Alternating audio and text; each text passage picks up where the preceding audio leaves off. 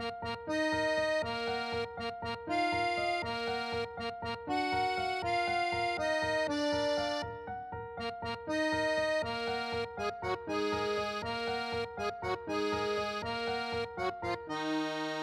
I'm Benjamin Light, And I'm Marco Sparks. and welcome to Bros Watch PLL2.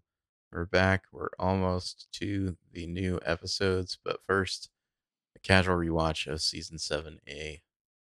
This week, we're going to be watching Episode 704, Hit and Run, Run, Run, Episode 707, Original Gangsters, and Episode 710, The Darkest Night. Night with a K. What'd you think of this half season? This is good stuff. This is fun. I like it. You? Yeah, I think after the kind of downturn of season 6 there, like watching 704, which is probably the best episode of the season, it was just like, hey, wow, this show got really good again. Definitely a top 5 episode. I don't know. We've had a lot of top 5 episodes, so I don't know who's counting those, but yeah, it's up there. I put it up with the best of them. And that's where we're going to start. We're going to be doing Hit and Run, Run, Run, written by Mike Goldsmith and directed by Michael Goy. Yeah, liars are freaking out and digging a hole in the woods for Rollins, who they, ran over. He bounced through bounced through Hannah's windshield. Now, this is a callback to the pilot, or not the pilot, the season premiere, I believe, where we saw the girls digging and saying these lines, but we didn't know what exactly the context was. It's just, we had a good plan when it ends like this. It's called First Degree Murder. It's like, ooh, what's going on? Yeah. Now we know what they're doing. Yeah. I'm not sure if they bond of friends. I mean, Spencer's really pushing like we just have to fake. We have to bury this and not tell the cops. She's taking some ownership for the murder she wishes she could have done. There maybe could have been a little bit more discussion. I mean, it's kind of, they work through it and Spencer insists that this is how it must be done. So sure. I don't know that there's anything other than that, like, these girls didn't trust Rollins, how much there really would be to implicate them, especially with Allison and her story and whatnot. Yeah, I mean, not to be all Arya here, but yeah, I think they probably could have gone to the cops. I mean, I guess they don't know at this point that Rollins is a fraud. Right. They don't know that he's Archer Dunhill. But I mean, like, they have the pin drop text message, so it's not like this is necessarily premeditated. Yeah, so Hannah and Allison are having to overcome various levels of shock. Arya, as we said, wants to call the cops. At one point, the woman in white, Allison, struts over like a spaced out zombie and plunges her hand into the dirt to pull out Rick's ID badge for the hospital as they talk about how are they going to possibly get her back in the Welby. Yeah, no, it's just like, you're gonna need this. It was like, ooh, this a little hint of the real Allie in there. A little bit, yeah. Not boring Allie. I also like the line when Hannah finally comes over to help, and Spencer's arguing with them and talking about it. Arya's like, wants to tell the truth, and Spencer says, "What truth is that? The one where Hannah doesn't know the right pedal from the left?" Which is just, ouch, wounding. Because she made out with her boyfriend. yeah, there's some tensions there because Spencer found out that Hannah made out with her boyfriend. Yeah, that's our setup here, is that they've decided to bury Rollins, and they're going to use his ID card to sneak Allie back in. I mean, kudos though for like how quickly they came up with a plan, to fake his leaving town, etc. I guess this was all. I mean, we don't know how much time passed since they hit him, but probably half hour to an hour, maybe. I don't know. Maybe Spencer just had it ready to go, just in case. Would not shock me. Would not shock me. But yeah, the image of Allie reaching into the grave and then pulling out the ID card's pretty good. I thought she was going for like his phone at first, but this works too. Or his heart. You're gonna need this. So they do some bickering in the car. Emily's like going through Rick's phone. Doesn't look like there's anything there. And this is where we're ironing out that they've formulated this plan that basically make like he skipped town on a train. It's a touch of Double Indemnity, I think, but they're a little salty with each other. Some tensions are definitely running high. Arya has to ride bitch. Yeah. Yeah, I like the line, they're talking about like Ron's phone or something, and Spencer's like, now who's an uptight nerd? And Emily's just like, you, still you. Yeah. I mean, Hannah's got like this like broken streak of blood going up and down her face, It's like a good Finn look. from Force Awakens. Yeah. It's a little Thor Ragnarok there. Yeah. Yeah. Yeah. She's gonna work that streak of blood for all it's worth. Mm-hmm. Mm-hmm. We're also going to find out that Toby's still working late at the police station on the hot lead that Emily tasked him with. I believe at the timeline, I'm remembering correctly, he had his engagement dinner, Then he bounced. and then Emily came over there and was like, "Files, look at these."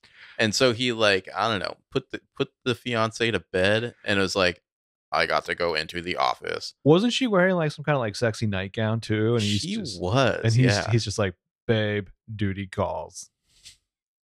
And she's like, Really? over booty calls? Yeah. He's like, our engagement dinner. I wore this.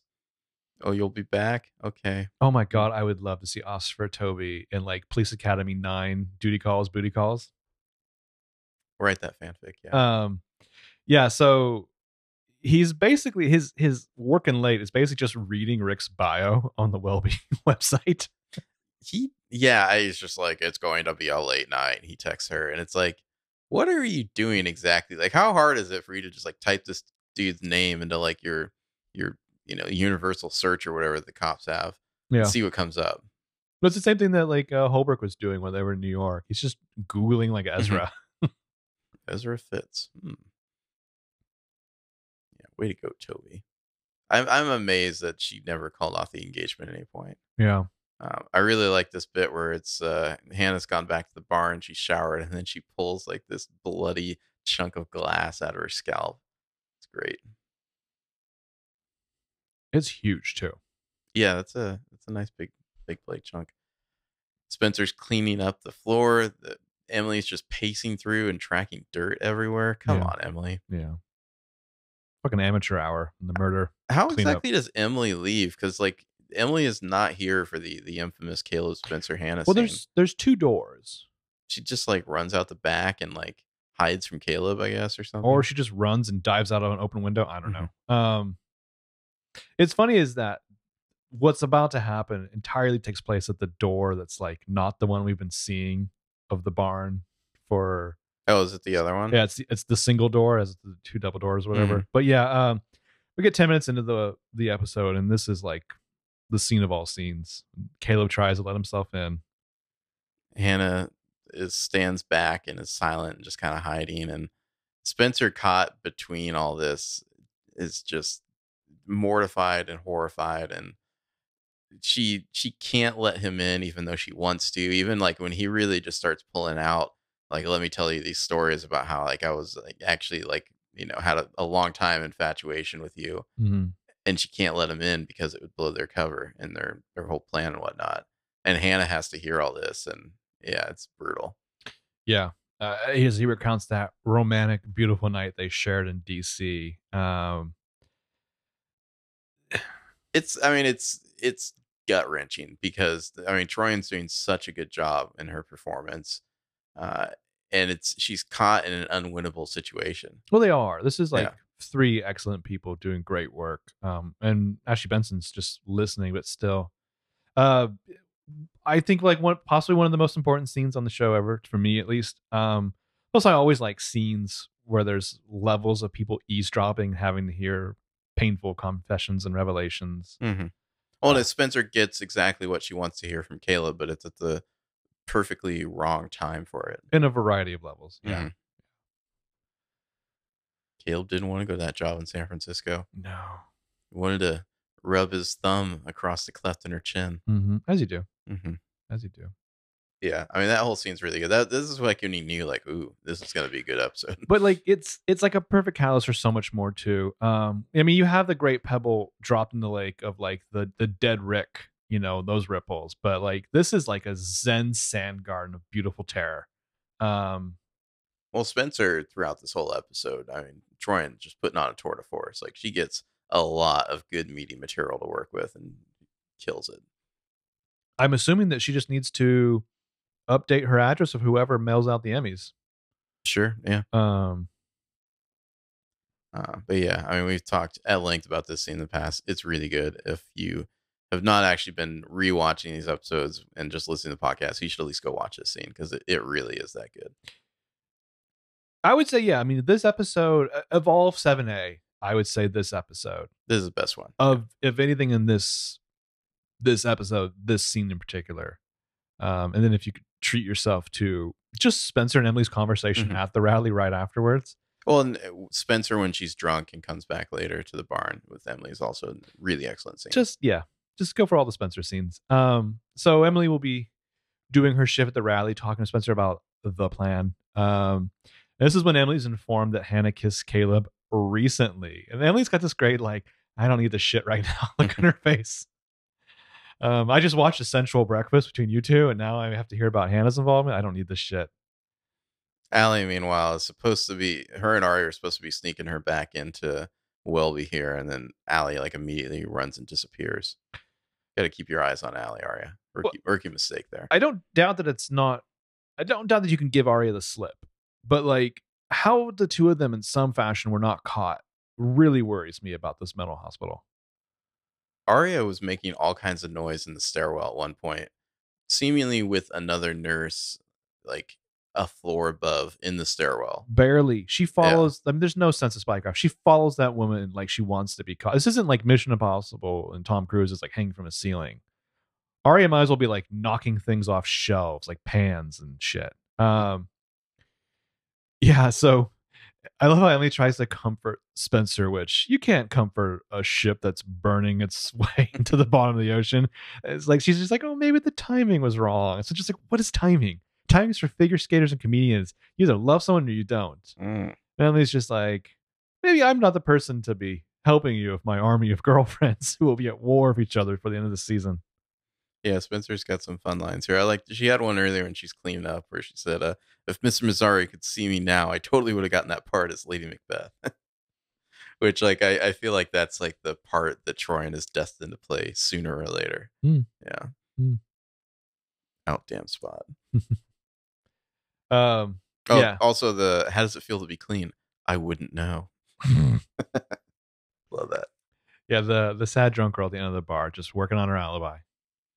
And needing those extra olives. Lots of olives. It's like someone's handed you a great writing prompt and they've just ran beautifully with it here. I mean, I guess that is martini Spencer's drink, I guess. Vodka martini. It is now. Stirred. Yeah. Not shaken up like her. Yeah. And we're about to be introduced to a Marco. Yeah. At the end of the bar there. So their plan is basically Spencer's here just to like be on camera, I guess, right? I think that she eventually is supposed to go to the train station. But like they're all like she's doing something in public here. She's supposed to pay with her card, and it's kind of like I couldn't be somewhere else. I was here type of thing. Yeah. I mean, she's happy to make sure that the camera sees her at times. Of course, with the card thing, you're expecting that she paid off Rick's card. I mean, that hasn't come back yet. So you think they would have figured it out by now? If that was the case. They've been looking for Rick for like 6 solid episodes by the end of the season. Like if they haven't run his credit card yet, then yeah. I mean, we don't know that she did, but I think that any viewer who's watched TV shows, like that's your assumption. Mm-hmm. I love her line to him with the drink, knock him dead. Yeah, eventually Arya, making tons of noise, running around Welby, finds Allie like hiding at the bottom of the stairwell. Allie doesn't want to go back into the shackles, and Arya's just like, no, you will get back in those shackles. You put that muzzle back on. She's like, take one for the team. Mm-hmm. Don't be such a bitch. Yeah, when it gets be to a good girl and put your muzzle back on. When it gets to the muzzle, Arya's like, I've never put a muzzle on someone before and have it be like less kinky than this. Mm-hmm. Allie's really sad about being played like a dupe. I like she has a line somewhere near or talking about that, and Arya's just like, you are not stupid, you are in love. And Allie's just like, oh fuck, that's Arya telling me this. Mm-hmm. I'm stupid. Mm-hmm. I've made a huge mistake. Yeah, Spencer is just getting drunk at the bar. Marco shows up, sends a drink down her way. Have you ever done this at a bar? Have I ever sent somebody a drink over? Yeah. No. Okay. I mean, do people do that in And real life? I'm just going to go on a limb and assume that you have not. I've not. No. I just maybe I just lack the charisma necessary to pull that off. If you're one of those people, email us. How'd it go? I'd like to hear about that. Did you just like spot somebody and just think like, fuck it, this will work if I was Don Draper, I'll wing this? Or did you do like some kind of weird gross numbers game where like you sent a drink to like 5 people? Yeah, let us know. Let us know how that went. Yeah, but Detective Marco Fury is the kind of bro who sends drinks over to strange women. I don't know if that's, I don't know. I just don't know about this guy, Marco. When it's not, it doesn't come off hideous, but when it's really like that kind of aggressive gesture, I'm loath to call it confidence. Marco seems a little bit sleazy. Oh, hi.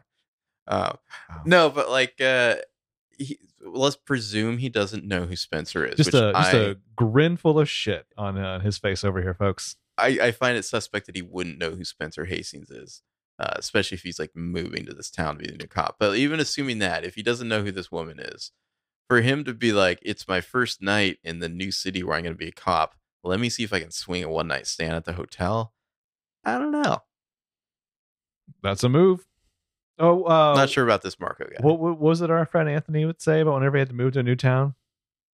We don't need to go there.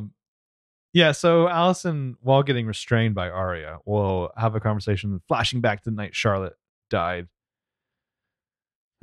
So does this flashback invalidate the phone call from the two crows or whatever? That phone call must have came earlier. Okay. I assume.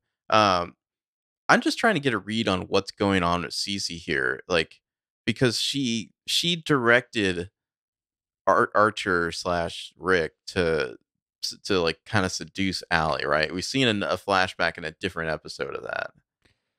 I think that flashback could tell you that she just wanted him to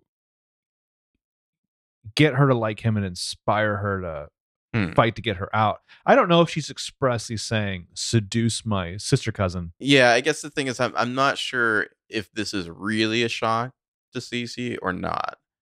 I think it's definitely shot in a way where, and Vanessa Ray plays it in a way that like you don't know what her angle is. Well, because she's facing away at first, and it's kind of hard to read her face because she smiles a little, and that could be a smile that this is going according to plan, or it could be like a very rueful, like, I can't fucking believe this is happening. This is how my life goes. Yeah. But yeah, so they argue and whatnot. Cece wants to be left alone. Allie's like, well, you can't really do that. The terms of your release, blah, blah, blah. And she's like, I don't care. Get out of here. Nice silhouetted shot of her in front of the window there. It's like, I guess it must be like a street light or some really bright moonlight coming in. And Allie's like walking back down through the pews. And I mean, I feel like it's a given that we're going to come back to this before the show's over. There's like the loudest creak of like wood as someone's stepping on wood ever. And Allie's just like, huh? Well, Allison, first of all, you're Allison DeLaurentis. You live the life you have. You're in goddamn Rosewood, Pennsylvania. You should know that that's a suspicious, super loud, investigatable creaking of wood. Also, is it me or is Allie's makeup like way better in this flashback than what she's doing currently? Like, I don't know. You mean after the mental hospital and the night in the woods? And no, I mean, she's not. This would be like her waking up in the middle of the night anyway. It's just, I don't know, for some reason, maybe it's the color tone they have on this because it's a flashback, but she looks more like Allie. Anyway, so yeah, we find that out about, like, basically we finally figure out that's what Allie was doing there that night. That's Arya and Ezra saw her. It was indeed her. Yeah, she was the one in the red. When Arya got in the taxi and Ezra fugued out. And Arya's like, that's cool. Put your muzzle on. And then she plays some Pokemon. But of course. Yeah.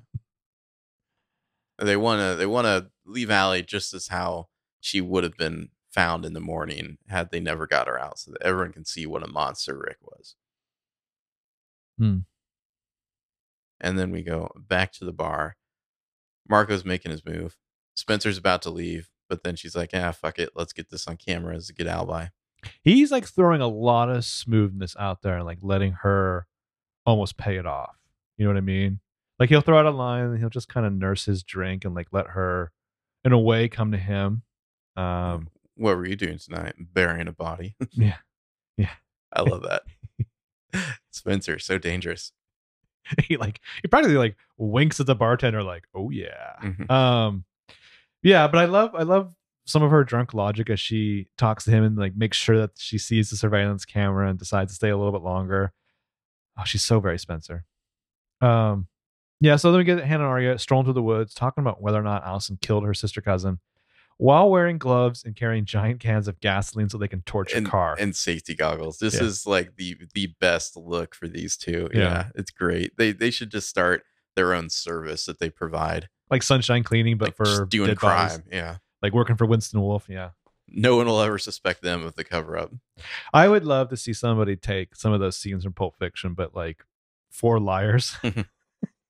Arya's like, look, if I'm curt with you, it's because I'm in a rush. God damn it.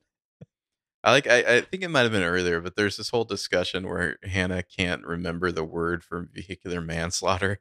What did she say? It was earlier. She's like, I think it was when they're driving in the car and she's freaking about what she's going to be charged with. And I think it's Arya who helpfully chimes in with vehicular manslaughter. Sorry. Yeah. Arya's once terrified of Allison's reaction to them wearing the same shirt to high school. So she had the school nurse basically send her home to change. Yeah, I like the story Arya had about how Allie used to terrify her. Mm-hmm. And now it's like, what's wrong with you? Put your muzzle back on. I want to say that in one of Joseph Doherty's like Kindle Worlds thing, he has a detail about how when they first met, Allison kept calling her Arya. And Arya just went with it. So of course the car is I gone. can sympathize with that. When I was young, I let my teacher call me William for like several months because she got the name wrong. I just didn't correct her. Wow. Think about that. Benji could have been William. That's the saddest thing I've ever heard. Yeah, so Spencer and Fury are doing the thing. She's getting pretty sauced. She's got her hand on his knee. He's telling some story about some ex-girlfriend. Which Nice Southern girl. I don't know, man. Bringing up the ex, but sure. This is okay. This is not like it's his recent ex. Sure, whatever. Something about picking something up off the ground and eating it. Yeah. Well, like we come in halfway through the story, so we don't get the full explanation, which probably works better. Yeah, and then it's time to go. What the hell could that have been? I don't know. Yeah, Arya texts her and says, "I'm done." But Spencer is having a little bit too much fun right now. She goes ahead and she insists on paying herself, and maybe not. That's Rollins' card, and then these hit the elevator. He hits the emergency stop, and they're about to just get down right here. But when he's got her bent over, she sees her own reflection in the like marble glass or whatever, and like suddenly freaks out. It's like stop. So this is like, there's a little bit of like TV penetration here, though, right? I don't think so. No, he's like caresses her leg as she has one kind of pulled up and wrapped around him, but I don't think they get quite that far yet. They're getting close, but yeah. And then she calls it off. I mean, I don't know. I'd say this is probably still someone in character. Like, I don't think they're necessarily having her stop just to like, I don't know, preserve the morality of Spencer or anything like that. Like, No. I think it's just this is where Spencer is at in her headspace. She was almost willing to do this, and then suddenly kind of saw herself and freaked out. She's got, I think, too many bad things happening tonight. She doesn't need to add this reckless way of thinking. Just seeing her reflection suddenly reminded her of like who she is, and probably thinking, she's got other stuff she's supposed to be doing right now. I kind of wish that we had, before they'd gotten in the elevator, we had got the cut to the like bartender, just like, these two are gonna fuck face. Yeah, so he just looks at the camera. Winks. Those two are gonna fuck. Yeah. But she's like kind of like leaning her head against the elevator at one point, just like, oh shit. He's like shirt completely open, buttoning up. At least he's cool with stopping, and he respects that. Might have to go take care of himself later, but sure. Yeah, as you do. This is presumably the only elevator in the Radley. No, there's probably a couple. I mean, most hotels have at least. The reason I bring that up is because of where Caleb and Mona make their vantage point in the darkest night. Well, it's like a bank of elevators. Like there might be like 2 or 3 over there. Okay. Yeah. Glad somebody else didn't like come in this elevator, and he's just like, it's cool, I'm a cop. Well, hit the button. I know. Yeah.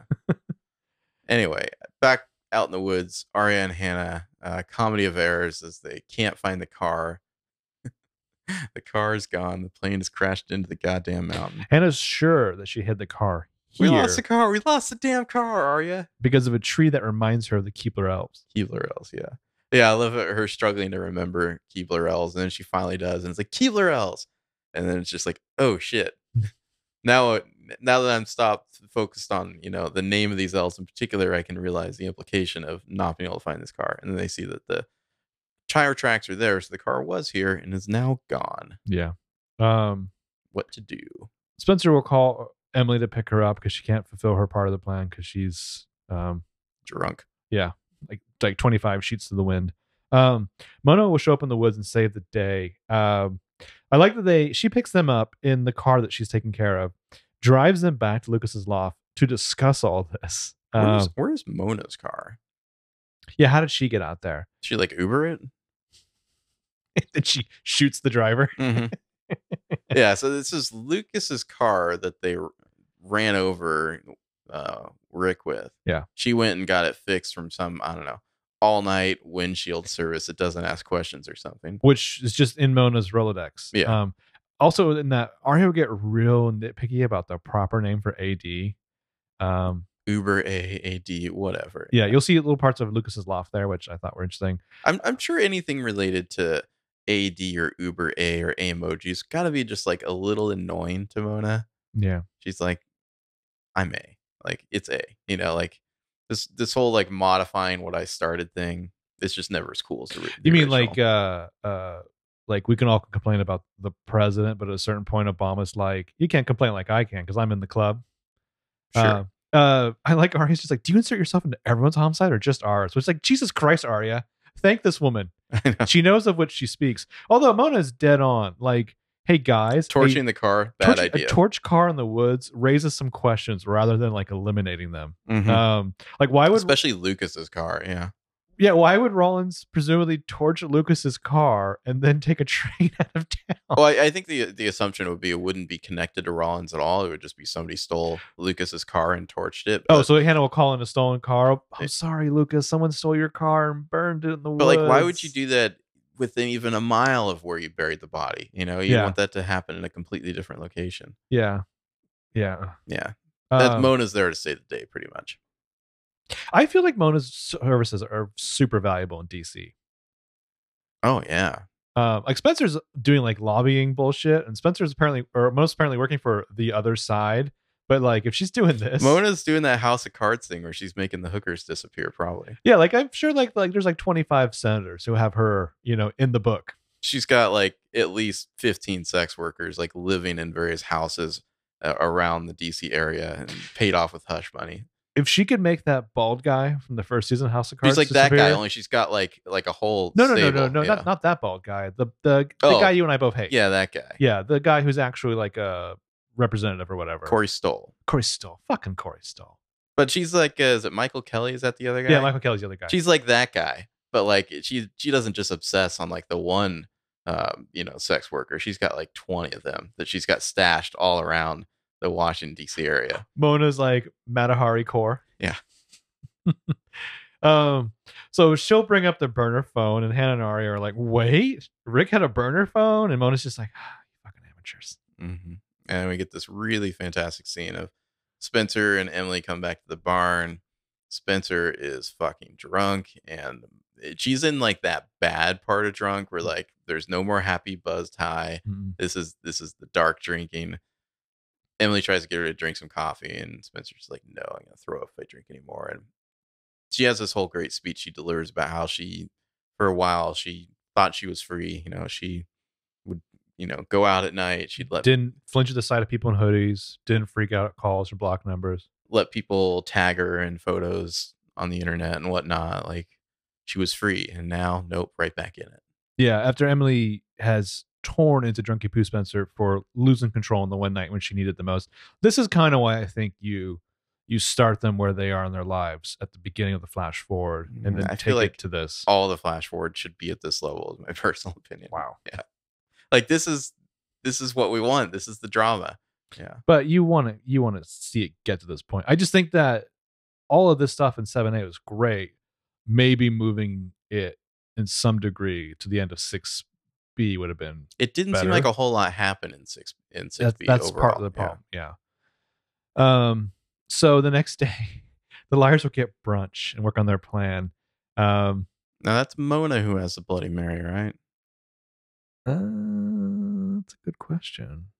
She's Yes, got it one in front of is. her, yeah. Yes, it is. Yeah, the rest of the liars have mimosas. Which, where are all your bonkers theories, people, about how she's clearly working with Mary Drake from this point on? I mean, I feel like that's how these things work with people. I like how Ari's like, I'm sorry. Are we comfortable with the visuals? Us and Mona, like, acting like we're friends. Us and Mona together. Yeah. People to ask questions. Yeah. Shouldn't we be like dunking her in a lake and seeing if she like floats? They need to find Rick's burner phone. And when he uses that, that's the only time he drops the phony American accent. Mona has heard this because of like bugs she has planted, so she's never heard the other side of the conversation. Yeah. Oh, and that's how she found Arya and Hannah in the woods. So she had a tracker on Rick's car. Mm-hmm. So yeah, they're just kind of discussing how to properly hide their murder here. When who should walk in? Tap, tap, tap. Well, they need to figure out who the accomplice is, the other end of the call. Spencer's positive it's Mary Drake. She does like the J-Lo Hewitt thing, and I know she did that somewhere where she might as well like say to the heavens, "Who else could it possibly be?" And then like, of course, tap tap tap, like motherfucking Godzilla. The Jenna thing canes her way in. Oh, didn't you hear? My house blew up. Yeah, that's why she's staying at the hotel. Yeah, I like the way it kind of plays out where she's like, "Hannah, I thought I heard you," and then Mona says something, and then like she's like, "Well, Spencer must be here," and Spencer, it's like kind of goes around the whole table. Like realizing that they're all there. She's like, "Don't you know that I've memorized the smell when you guys piss yourselves in terror?" Anita, is that you? So Jenna's back for Toby's engagement, and to, of course, fuck up these girls who blinded her for fun. Mm-hmm. Yeah, she has a nice line about going to see Allie to repay a favor from so long ago. Yeah. When she was in the hospital and Allie came to visit her. Tammin Sursok is so good in this scene. Oh, she's having lots of fun. Yeah. I mean, because it's been, what, like at least a season or so since we'd seen Jenna last? Was she even in season 6? She's referenced at one point. I'm not sure if we actually saw her, though. I don't think so. Wow. Yeah, so it's been a while since we saw Jenna. Yeah, because, Tammin Sursok was pregnant, so it might have been all the way back in season 5 was the last time we saw her. Like the Christmas episode, maybe? Yeah, maybe. Wow, along with Sydney. Mm-hmm. I mean, this might be like one of the best Jenna scenes, certainly of this half season, but I don't know. Yeah, it's like she's Bette Davis, and they're all Joan Crawford. Yeah, well, it's a perfect kind of PLL awkward where it's like they're all feeling extremely guilty, and then Jenna shows up to make them all feel even guiltier and suspicious of Jenna. It's like, what is she doing here? Mm-hmm. Like seemingly just appeared at the perfect time when we're all feeling super guilty. Well, I mean, I want Emily to lean over and be like, it's because you said Mary's the only person who could possibly be, right? Like, you summoned this. Spencer, who drops on it for Spencer lines of coincidences are just the devil's way of remaining anonymous. God damn. I just want Mona to be like, Goldsmith, excellent job in this but I wanted Mona just to be like, I love you. Spencer gets up to go get some more OJ, even though she didn't need it. Hannah follows her, and they try to have a little bit of a talk. And Spencer basically says, I won't be mad at you forever, but I need to be mad at you for like a little while longer. And Hannah's like, why don't you just go find Caleb, go tell him what's up. The girls will be mad for a sec, they'll get over it. Which I feel like Hannah's always the one who pretty much breaks the code of like, none of us can tell our significant others, because Hannah always goes and tells Caleb. Oh, look at that face. It's so adorable. Exactly. So I feel like when Hannah bestows, hey, you're allowed. So you can tell Caleb. So you can tell Caleb, because I would have told Caleb. Yeah, I would have told Caleb by now. By the way, I made out with him. Yeah. Spencer's like, this is great. If I knew last night, I could tell Caleb that a lot of things might be different right now. Yeah. Thanks. And then cut to Officer Toblerone. I won't always throw drinks in your face, but right now I kind of need to. Mm-hmm. Toby's walking up to the city hall, police station here. He looks like he went and got some takeout. Mm. And there's Jenna waiting for him. And he's like, Jenna, what the fuck are you doing here? You know what's funny to me is this is terrible. This is like Hannah level of terrible with the handicaps. I'm like, Toby could have stood there, appraised. Oh shit, that is indeed the Jenna thing. And just walked on. Just by. walked inside. Yeah. She'd probably recognize like his gait or like his cologne. What kind of cologne do you think Toby wears? Sex Panther. I mean, real cologne though. I don't know what Toby wears. What do you think Toby wears? Like CK1 or something. Just something like generic that you can find anywhere. Yeah, and I don't think he has like custom cologne or anything. No, but I mean, he didn't go to that shop in France to have his own perfume made for him. It smells like donuts and corn dogs. Wooden boy, little wooden boy cologne. Yeah. Who do you think smells better, Toby or Caleb? We had a pretty split response on the massage question. Well, it's like, when are we talking about? Like, we're talking about just. That's a good question. We're talking about like just Caleb like, has been known to be a bit ripe from time to time. Yeah. I mean, we're talking like it's night on the town, like mystery date. Caleb's gonna pick you up. He's your Tinder date. No, I think you got to go like after he raw dogged someone like 24 hours ago and has been like driving through the woods. I don't think you give him time to prepare. I think you just say it like on a random like 3:00 on a Wednesday. I want to go with Caleb. Okay, you're a big Caleb fan though. I'm not sure when. So you're a big Toby fan? Not necessarily. But you're saying you think Toby smells better? I'm not sure. I'm just not sure about Caleb. He has been known to smell from time to time. I mean, Toby, you got to factor in. There's definitely like the hair product smell with Toby. Yeah. Okay. That hair is not like obeying his whim psychically. I mean, he's putting shit in there. Little products, little pomade. Yeah. I mean, that shit's huge. I see Toby as like whatever the most basic generic body wash is, that's probably what he's using. Or like Yvonne stuff. Like Toby just smells like a splash of berries. Little Garnier Fructis. Yeah. So some like hair product, like a medley of fruit and like CK1 we're positing. Lady Speed Stick. And like maybe like 5% funk just from like running and doing cop stuff. Maybe okay. I feel like Toby could step in shit and be the last person to realize it as he's like traipsing into the office. God damn it. Oh no, I stepped in it. Speaking of stepping in it, so Toby and Jenna talk. She's basically just like, hey, can I come to your engagement? And he's like, no. Yeah, she told the liars in the last scene that she was here for the engagement. Turns out was not invited. Yeah. So there's some drama happening there. Also, it was the night before. Yeah, I know. Well, and I think there's a suggestion in the scene that like something happened. Like we tried that a couple years ago. You know, like something happened between these two. You can't tell, but I'm winking at you. I love that in this rewatch we get to see that scene. So Hannah's confused as she stands over Mona's shoulder. She's hacking away, freaking out about the Rick stuff. Mona like can't locate the burner phone, right? Is that what's happening? Yeah. Mona, of course, identifies the fake ring immediately. Yeah. And Hannah has to admit how that all went down. And Mona's like, whatever, no one could understand that guy. You're better off without him. No, I can't even remember what she says, but that's what she should say. Yeah. So it gives her a little pep talk because she's Hannah's best friend, even though Hannah ignores her every chance she can possibly get. Remember how Hannah didn't invite her to the bachelorette party? Who did? She was there. Ashley did, I believe. And then she showed up with the I Love You book. Rude, Hannah. What's the opposite of a burn book? I don't know. Like a hot not burn book. Yeah, I don't know. Friendship book. This is my not burn book. We're workshopping that. I just want to go back to Hannah giving Caleb so much goddamn credit for the emoji thing. this brain trust, you got Spencer in the room, Mona, even Allison. I feel like they could have workshopped something better or the same thing faster. Don't pat Caleb on the back just because he came with emoji.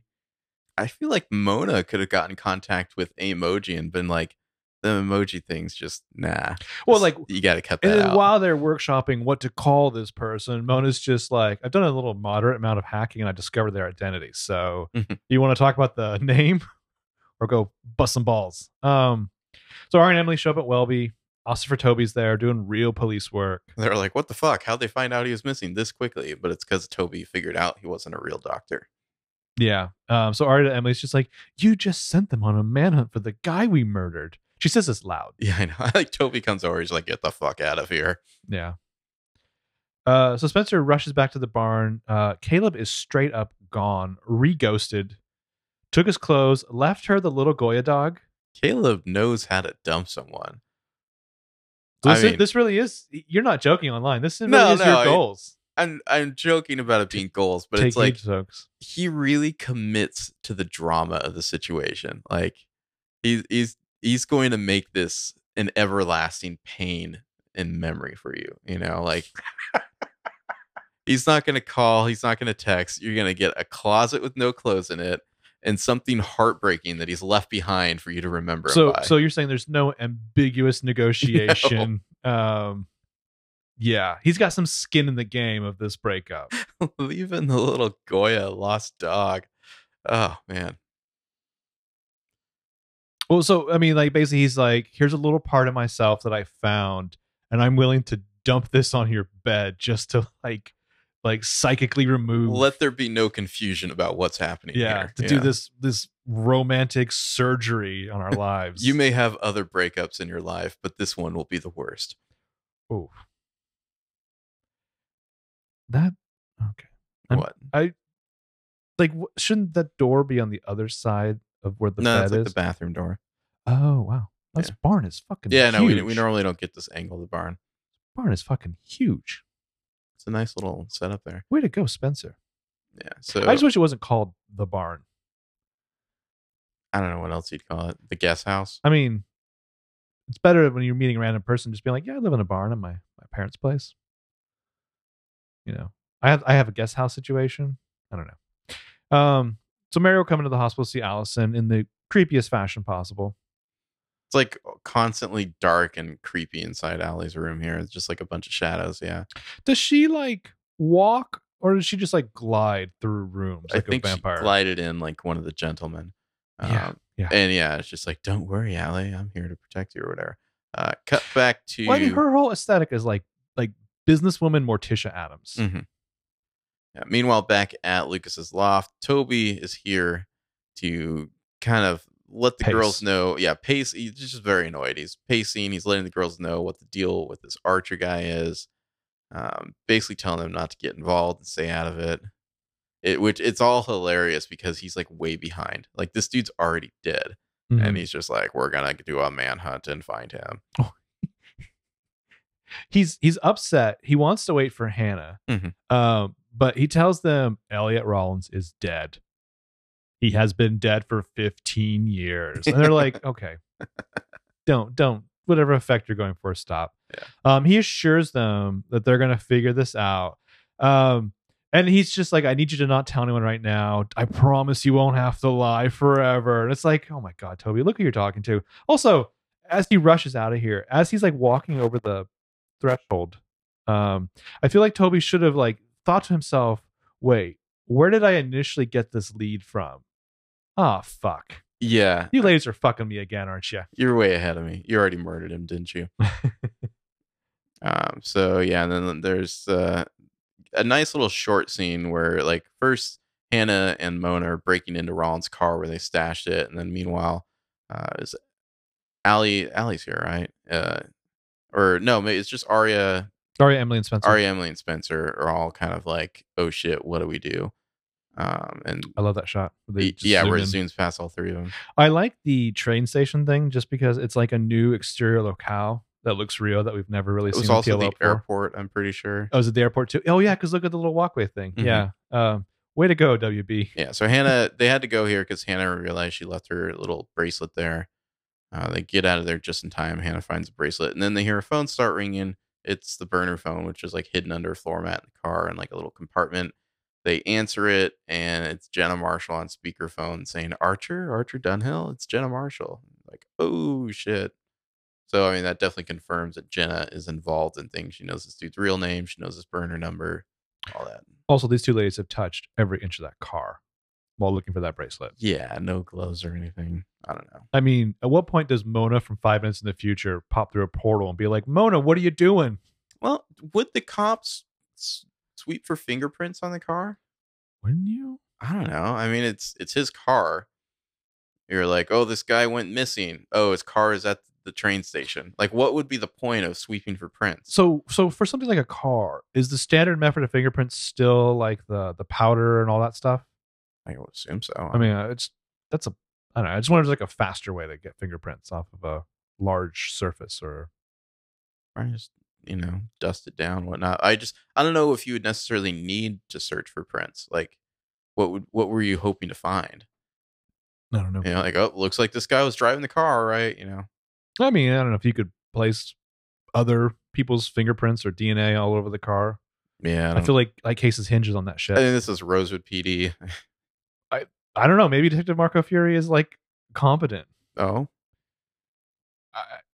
they might try to bat for Marco. I'm opening the door that maybe he could be.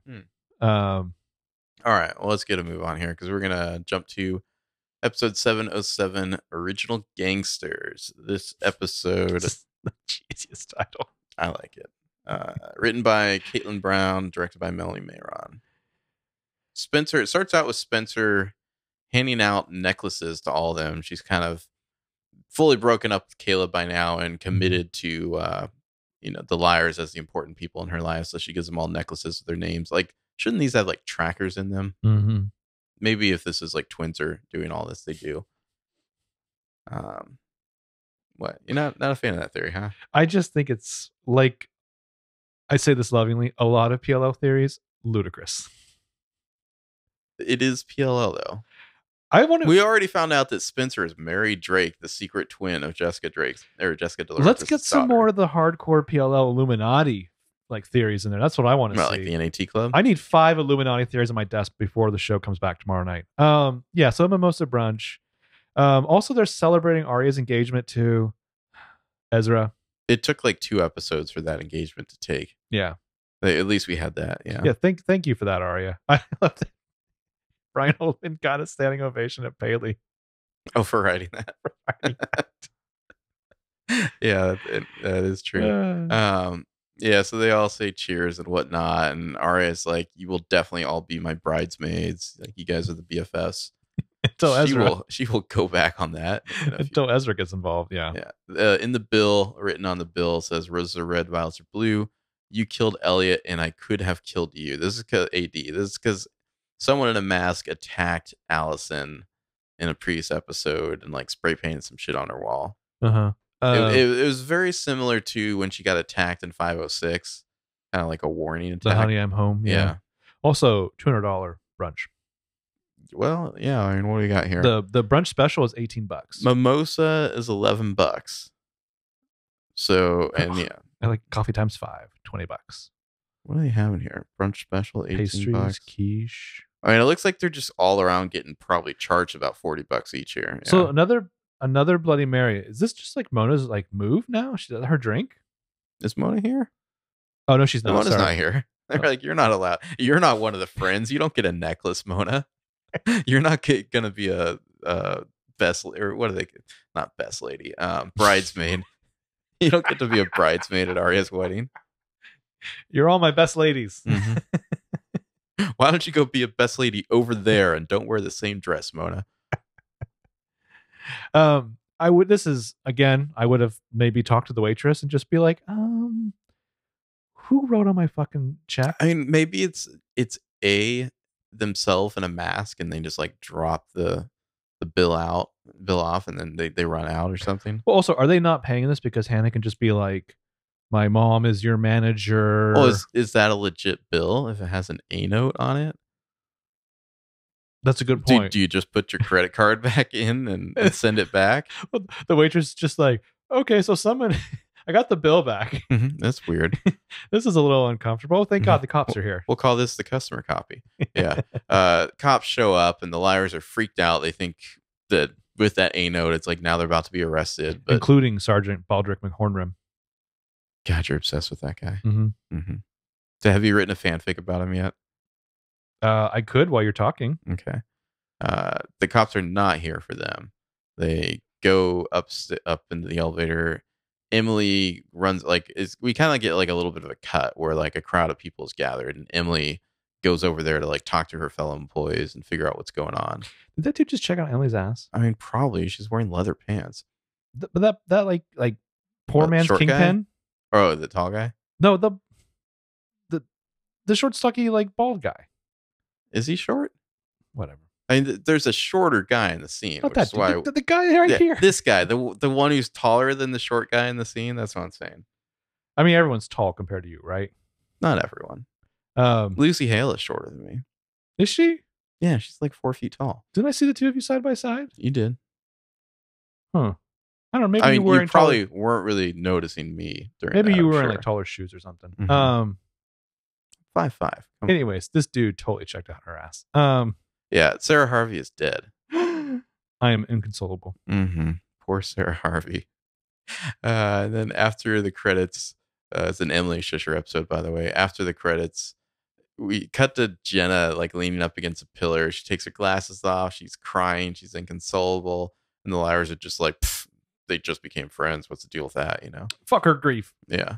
And they all just sit there and stare at her as she cries because that's what the liars like to do. 7 feet away.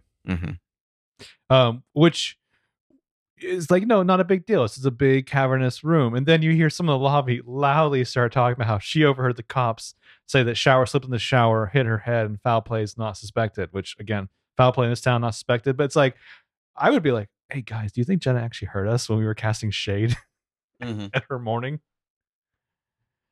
Yeah. And then they wheel the body out. The coroner does under a sheet and just, this is so perfect. They like hit a bump with the gurney and like one of her hands falls. It just kind of like dangles out. And it's all like burnt and gross and stuff. And they're just like, yeah. Oh, it's gross. Yeah, that's perfect. It looks fresh. Fresh? Like freshly burned. Freshly wounded. Yeah. Like the parts where it's like still looking like open skin. Yeah. Yeah.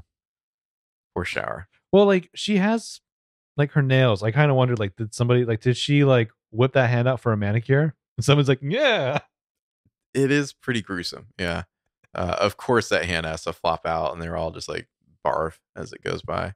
Emily properly swallows that vomit down.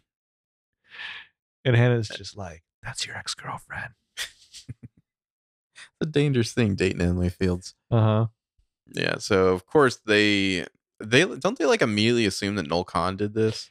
I don't remember what they say, but Emily then, of course, because she's now seen a dead body, relays that there was a Charlotte De Laurentiis folder on Jenna's laptop. And Spencer's like, we have to steal it.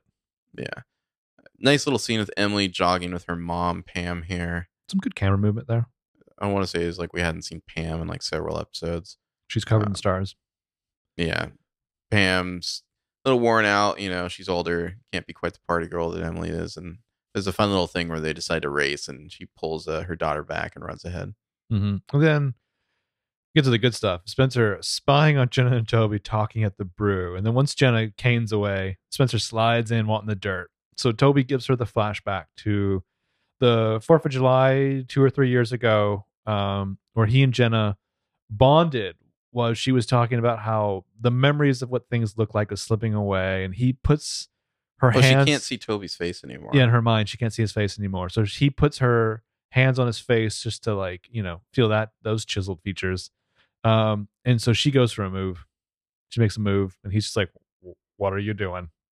You got the wrong idea. Get the fuck out of here. He has a great line to Spencer, like leading into that flashback where he's like, you really think I would invite Jenna to my engagement dinner? Sorry, Jenna. But this moment between Toby and Spencer will be interrupted. I'm going to leave this screen cap up, I think, for the rest of our podcast. It's a Toby. Anyway. I mean, after the cumulative 25 minutes of shit you gave me, because I enjoyed random images Oh, from I'm the just episode, having it fun back at you. by all means, give me a hard time about it. Thank you. So they'll be interrupted by dispatch because there's apparently a hot prowl in progress. Hot prowl. That is also the name of movie number 10, I think, of Toby's Police Academy. Toby's Police Academy. Yeah. Oh no, bro! Another hot prowl in progress. Someone's got to protect the sorority. Are they all kind of like porny names? I guess, like with the double entendre, like duty calls, booty calls, hot prowl. Before we get to that, let me throw this name at you for Toby's dad, Steve Guttenberg. I can see it. Yeah. Yeah. Like from Party Down, Steve Guttenberg. Yeah. With like outrageously massive pectorals. And the porcupine being fucked painting. Yeah.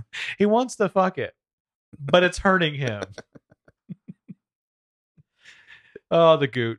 What I love about this Jenna flashback scene is she's talking about the fireworks and like how she imagines they look based on how they sound. It's always kind of interesting and neat to relate to Jenna, to relate to her on that level. Yeah. And like kind of the way she,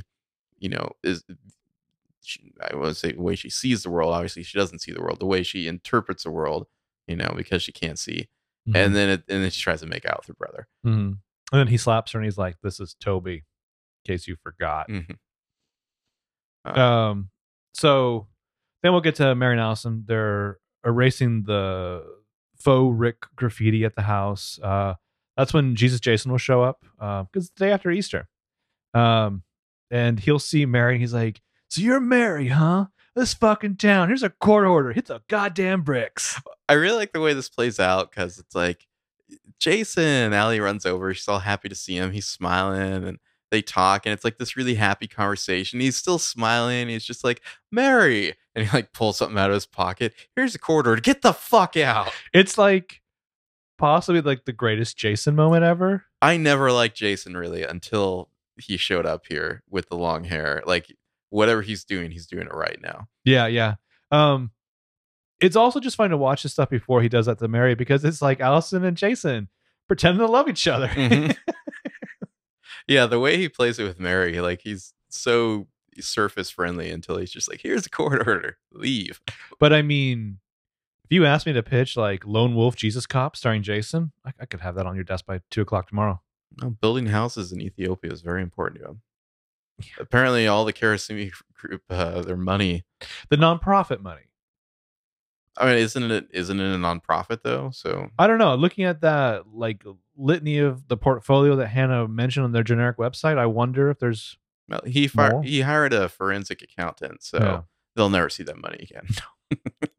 Yeah, it's gone. That's my professional opinion.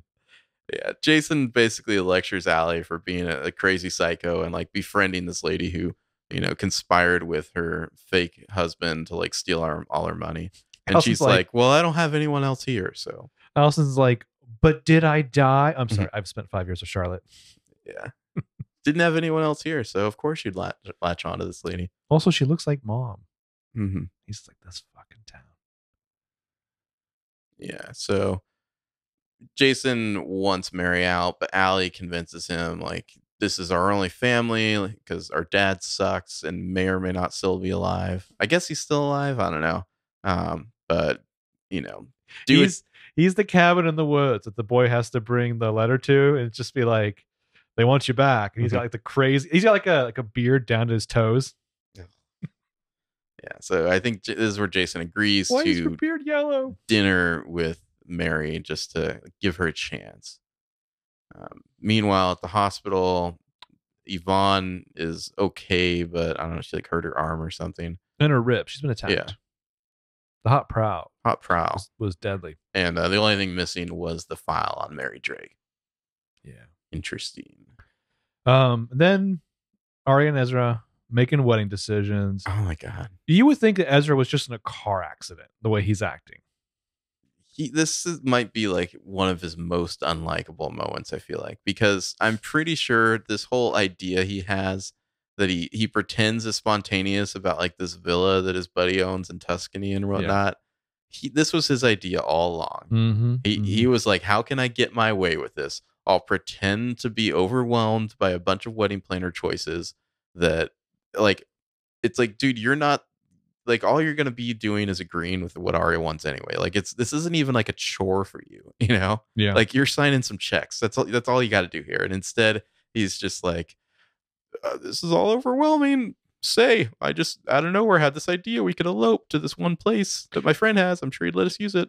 It's a board and a couple binders and some samples too. It's not like she's going overboard. And I'm kind of amazed of how mundane / traditional Arya's wedding ideas are. Are you though? I kind of expected Arya to go a little more flair, a little more cacophony. But yeah, just the fact that that planning their wedding could be one of his most unlikable scenes is so fucking frustrating and infuriating about him. It seems like he is merely humoring Arya by pretending to like plan the wedding, but the whole time he was ready to manipulate her into like this elopement thing because that's what he wants and that will be easier for him. But the implication too is that she's going overboard. This guy who wrote 2 novels and manages a coffee shop. Too much planning is going on here. That's not overboard. It's a normal fucking. But that's what he's making her feel like. Like this is all too much. Also, he brings up the quote unquote inevitable parental drama. He's not talking about his parental drama. But I like how he's just like family friend Gio owns a Tuscan villa. We could just elope. And Arya's just, like, you can tell how she doesn't want this, but he's acting like this is such a spontaneous idea of his that like, oh, you should just think it over, you know? Mm-hmm. Like, I just had this idea myself. I wasn't planning on this the whole time. He's like, look, my wedding plans are a little bit unconventional. Mm-hmm. His tastes are very singular. Mm-hmm. You wouldn't understand. It's my Italian wedding of pain. So meanwhile, Hannah's got the key to, this is Shower's place, right? Or no, this is Jenna's place. This is Jenna's place. Just going inside, looking around. She eventually finds a lockbox. But then somebody else is coming in while she's opening this lockbox that's under the bed. Who's it going to be? Looks like a guy. It's just Caleb. Just Caleb standing over her in the hotel room is pretty funny. He's been hired by Ashley to beef up hotel security. So ready that spinoff. Caleb Rivers, Hotel Dick. Ashley Marin throwing a little bit of money his way. Mm-hmm. I think she knows. She should know that Hannah broke up with Jordan. She probably knows about that. This might have been, Ashley might have been like, let's call this Plan B. I think it's Plan A. I mean, come on. Ashley's like, oh, my daughter's single again. Let's make sure that Caleb sticks around for a little while. Well, and everyone knows Hotel Dick, sexy job. Is it? No. It should be. No. Yeah. So they've met. They figure out they need to get into this lockbox, and Jenna would be the one that has the key.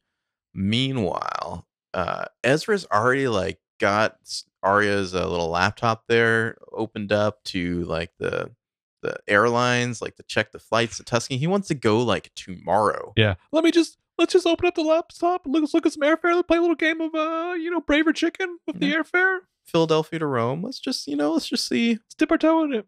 Mm-hmm.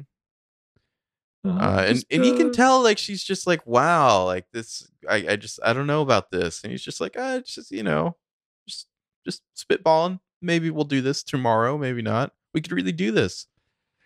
I always laugh because you'd see some like the crazy shippers when they would like some of these Arya scenes. They're just like, I don't get what's up Arya. She seemed like uninterested in things Ezra wanted to do, and it's like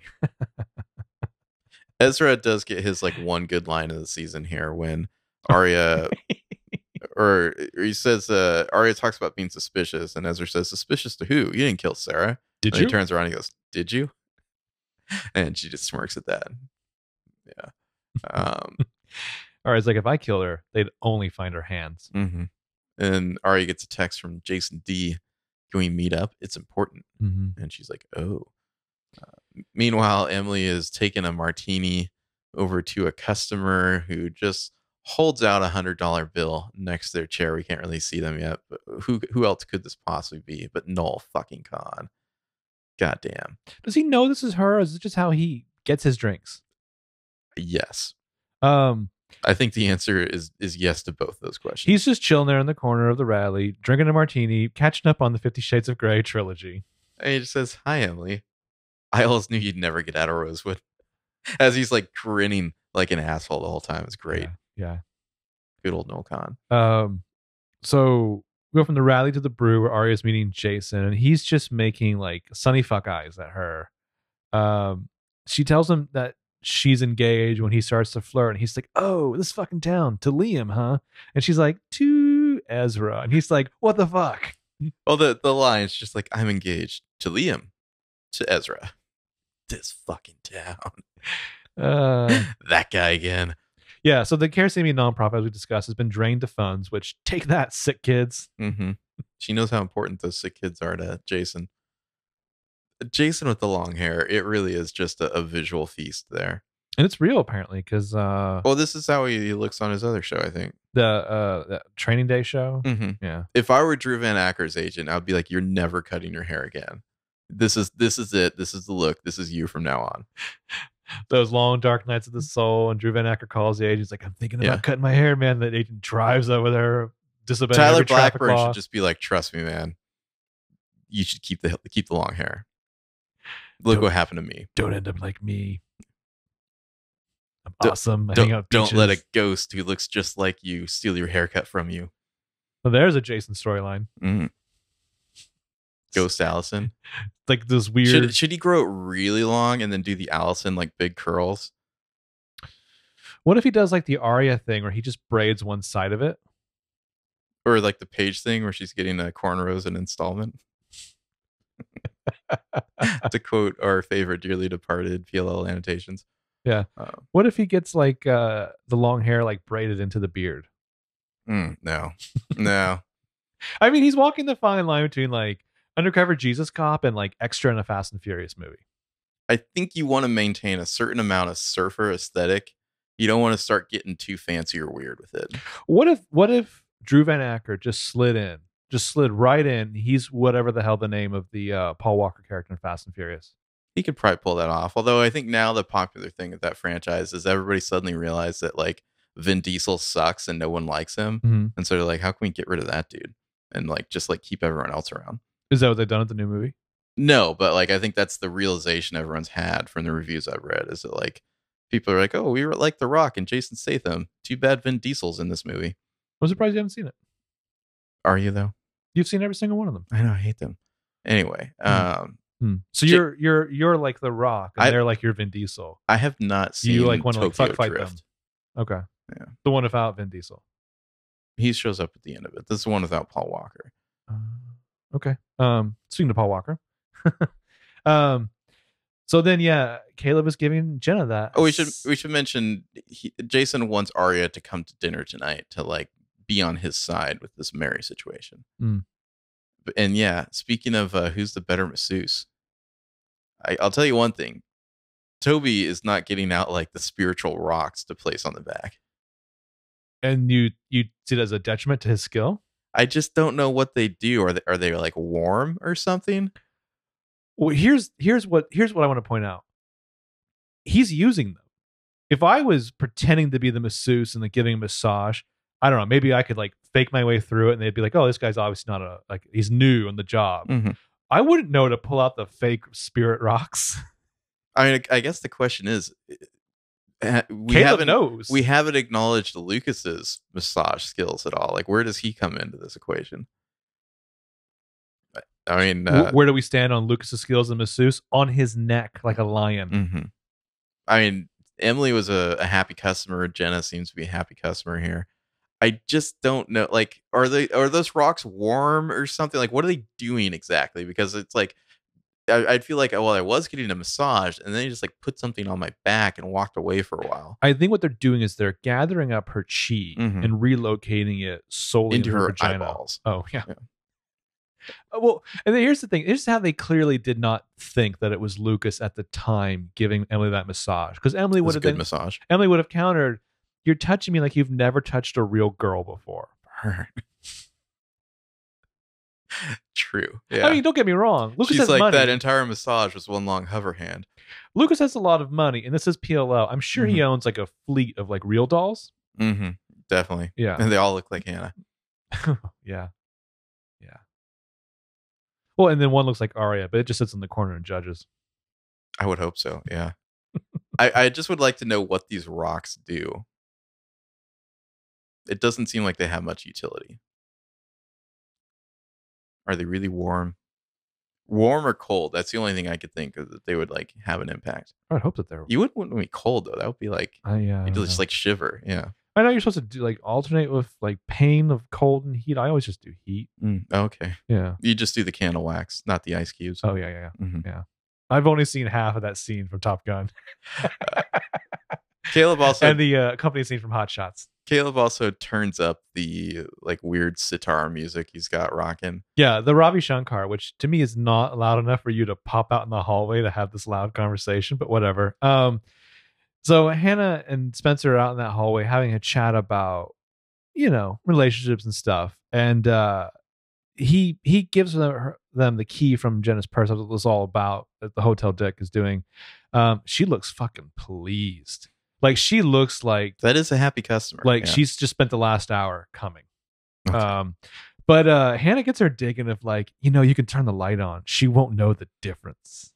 It's all part of my process. Don't throw off my game. All right, guys. You got to hurry, though. I'm only going to have another 3 or 4 hours of this massage. Yeah. So We better get an IV in here because Jenna's about to get real dehydrated. Hannah and Spencer, once again, detective partners. They go to Jenna's room. They get the lockbox open. Nothing in it so far except some like weird pages of code that they take photos of. Wasn't there some Hannah cheetah print shirt in the previous episode? And now she's got like cheetah print shoes on. I do not recall. She really is Arya's other half. Then someone starts to come in, so they have to put the lockbox back and hide under the bed. This person comes in and opens the lockbox and puts a old crusty file, Mary Drake's file. It's Noel Khan. Noel Khan apparently went to Toby's trailer, knocked out his girl, stole the file, came back here and put the file in the lockbox. That's how he rolls. Mm-hmm. And then he gets on the phone and calls Dr. Cochran about Mary, DNA, yeah. right? Presumably. It's something related to Mary, and then he kicks the table. Yeah, because he's very intense. And this whole time, Spencer and Hannah were hiding under the bed. He's like, "Sorry, the roids make me a little touchy." I mean, this is a nice classic setup here. Just the hiding under the bed, getting out of the way as he slides something back under it, all that. It's kind of funny these girls haven't like hid under more beds. Mm-hmm. Yeah, Noel is very angry. Yeah, and then like, what if he just like goes to the minibar, makes a drink, sits there for an hour in the chair stewing, goes and like takes a shit with the door open? They're just like, Jesus Christ, why won't he leave? Oh God, that could go in all sorts of horrible directions. Anyway, Emily, I can't remember. Is it like Pam's birthday? It's Pam's birthday. Okay, Emily's gonna treat her to a nice dinner at her hotel, which I feel like is Reef Gauche not open? Like there's got to be. Emily's just like, let me use my discount, basically. Yeah, it's a discount, and I don't know, maybe for the signature she just writes my friend's mom is your manager. Yeah. Spencer texts her about Noel breaking into the Airstream and steal the file and whatnot, but Emily's gonna ignore all that for right now and try to be cool with her mom. And then like this bachelorette party comes running in, just like yelling and screaming and having a good time. And it's very loud. It's funny because at first it seems like Pam is the annoyed one, but then eventually Pam is like, let me get away from my boring daughter and go party with these girls. Yeah. Because of Emily's outfit, she's like super cleavagey, but she's also wearing that gold Emily necklace that she just got. It's a funny look. Yeah, but long story short, prior to being stuck with Emily for this night, Pam is a little bit bummed that Wayne's dead. Whatever. Wayne Fields didn't hold back. You remember that time he ate 9 sushi rolls? Yeah. Didn't hold back. What a party animal. That's grabbing life by the balls. 9 sushi rolls. A guy like that, when he leaves this planet, you're just afraid to have fun without him. And yet we manage. One of God's own prototypes. Too rare to live, too weird to die. He didn't hold back. So there's one thing you can say about Wayne Fields is not holding back. Okay. He got a lot of raw fish in his mouth. Yeah. Caitlin notices that Hannah's no longer wearing a ring as they're hacking, over looking at DNA. the code photos they took and whatnot. Yeah, Is there some booze in this Coke? I don't know. There could be. I don't know if we know for sure. Didn't we see when she made the drink? I don't know. I can back it up. Yeah, back that thing up. Let's just keep on backing up. You vamp. Yeah. So, well, we cut back to the bridal party at one point. Emily looks over and sees Noel at the bar, like toasting her. He's so wonderful.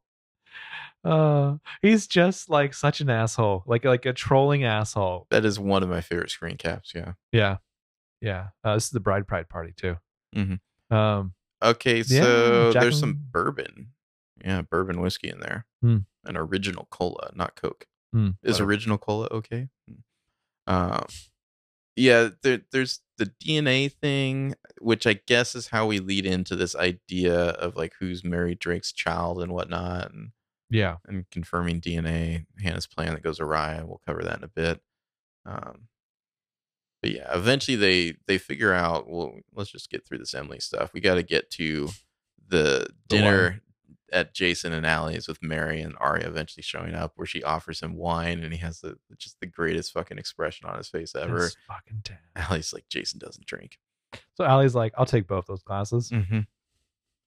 Oh my god, the look on his face is so perfect as it's after Mary's turned away and he just kind of looks off to the kind of imaginary camera he's addressing. He's doing his Jim face. He's doing his Jim face. Like, can you fucking believe this shit? Yeah. So then Arya shows up to make this night go even weirder. Mm-hmm. Arya's just like, hi, I'm here to betray you, Allie. Spencer goes by the hospital, runs into Yvonne and is friendly with her, and then Toby comes in and kind of lets her know that like that file is the only thing that was stolen, and Spencer's basically like, hey, you know what, you should get the fuck out of town. Well, he says to her, what do you know that I don't? And Spencer's like, I don't know, like everything. Just get out of town, Toby. Yeah, I need to be here, you don't, just go. Does Toby know about the new A? He must, right? He's gotta. That's a good question. How much does he know about his part when they're like breaking into the underparts of the Radley in the 6B finale? Yeah, he must. Does he think he's just hanging? Like, he's got to know something, because I'm sure he'd be like, "What's with the urgency?" Yeah. So back at the Radley, Emily and Pam get sent drinks by the bridal party here. And Pam decides to go join them and say thank you, and discovers that all these other girls are a lot more fun than her daughter. Yeah, she says in between the two girls getting married. I love that. Like, she's the guest of honor. I like how she comes back and she has like an entire new social life. Yeah, she's going to like join a book club. I can't remember what the other thing is, but it's like so-and-so doesn't know. So like, so don't say anything. And Emmy's like, I wasn't invited. Yeah. She's like, oh, I wasn't supposed to say that to you. Gosh, that's awkward. Emily's like, Pam's like, honestly, I just assumed that half that bride pride was an ex-girlfriend of yours. Yeah, Emily's like, yeah, I've dated half of them. So yeah, it's time for some beef Wellington. Jason is very surly through this whole dinner, and Arya's just kind of trying to play peacemaker here. And Allison's like, what's this dirty business right here? Oh, there's a certain moment where I think maybe Arya puts a hand out or something, like to stop Jason from being a jerk. And Allie notices that shit for sure. Well, Jason's like, this fucking town, you stole my mom's beef Wellington recipe. Oh yeah, Arya puts a hand on, and then the camera just pans over to Allie, just being like, this is the Allie we want. We want this Allie who notices shit and then uses it against you later. Yeah, great side eye there. And then we get the flashback that we never knew we needed to back when Jason was injured and going to the aunt's house and Jessica D was there and it's the wind and all that. It was Mary Drake inside the whole time. As Jimi Hendrix would say, the wind cried Mary. Yeah. And then you actually get a Jessica D and Mary scene. Yeah, it was great. Old kind of split screen stuff going on. I think Mary's got her what's her name? Andrew Parker's got her hair from The Pretender here too. Yeah, so this is back when Jason was really doubting himself. But Jessica apparently wouldn't tell Mary anything about Charlotte. Yeah, she's just like, well, I mean, more awkwardness here. She wants to know how her son died because she doesn't know about any of that. Yeah. Mary does. And Jessica's just like, I'm not even going to tell you. Fuck you. Well, she's just like, you gave birth, but it's my child, so fuck yourself. You don't even get to find out how your child died. Yeah. Yeah, so that it's basically like Mary Drake shooting for sympathy. Like, look how mean your mom was to me. I'm not actually a bad person. Mm-hmm. And that's why I went to Transylvania and got bit by that vampire on purpose. Mm-hmm. And Allie, of course, is just buying all of this. Jason, much more skeptical. Mm-hmm. Meanwhile, Arya is eventually left to go meet up with Emily because Mary mentions like a cellar at the aunt's house or something. Mm-hmm. And so Arya's just like, we must investigate this place. She went and locked herself in the storm cellar until Mary left, which is because those things, the way that those doors open, that's awkward. Yeah, it's a little awkward. So they want to go investigate, but then like it's like Arya wants to elope. She has to do this tonight or never. And the eloping, yeah, because the thing they're gonna go hunt the storm cellar the following night. Well, this is when Arya is suddenly like, wait a minute, I can't elope. You're supposed to be my bridesmaid. Like, no, this is a terrible idea. This is all wrong. And Emily, because she's a sadist, is just like, no, you should do this, Arya. You should elope. Put your hand in that flame. Mm-hmm. This is me getting back at my mom through you and your dumb relationship. Your mom's in like a conga line right now, I think. But like, come on, Emily. Like, why are you encouraging this? I'm surprised we don't cut over and see like what's her name? Nia Peoples like standing upside down on a table, like doing keg like stand, keg stands and shit. Totally. Emily's like, let me tell you some more shit about how Ezra and your books are like fantastic. Mm-hmm. But yeah, Arya's just like, no, wait, I can't elope. This is a terrible idea. What am I thinking? And Emily's just like, no, do that. Yes, I encourage it. Yeah. So Arya's gonna do that. She's committed to do that. Back to Caleb and Hannah. They're talking. There's some kind of tentative, awkward dialogue about what it's like to lose someone who is a part of you. It's like, oh, was she talking about Jordan? No, she's talking about Caleb. Yeah. And she wants to know if they can be friends. And I feel like Caleb, like saying with benefits. No, I think the answer here is we'll never be friends, and they just start making out. Mm-hmm. But instead, he's like, yeah, we're friends. And then it's just kind of like awkward, and they just sit there. What if it's the two of them doing the like the Hotel Chevalier short film? Yeah. Yeah. We'll never be friends.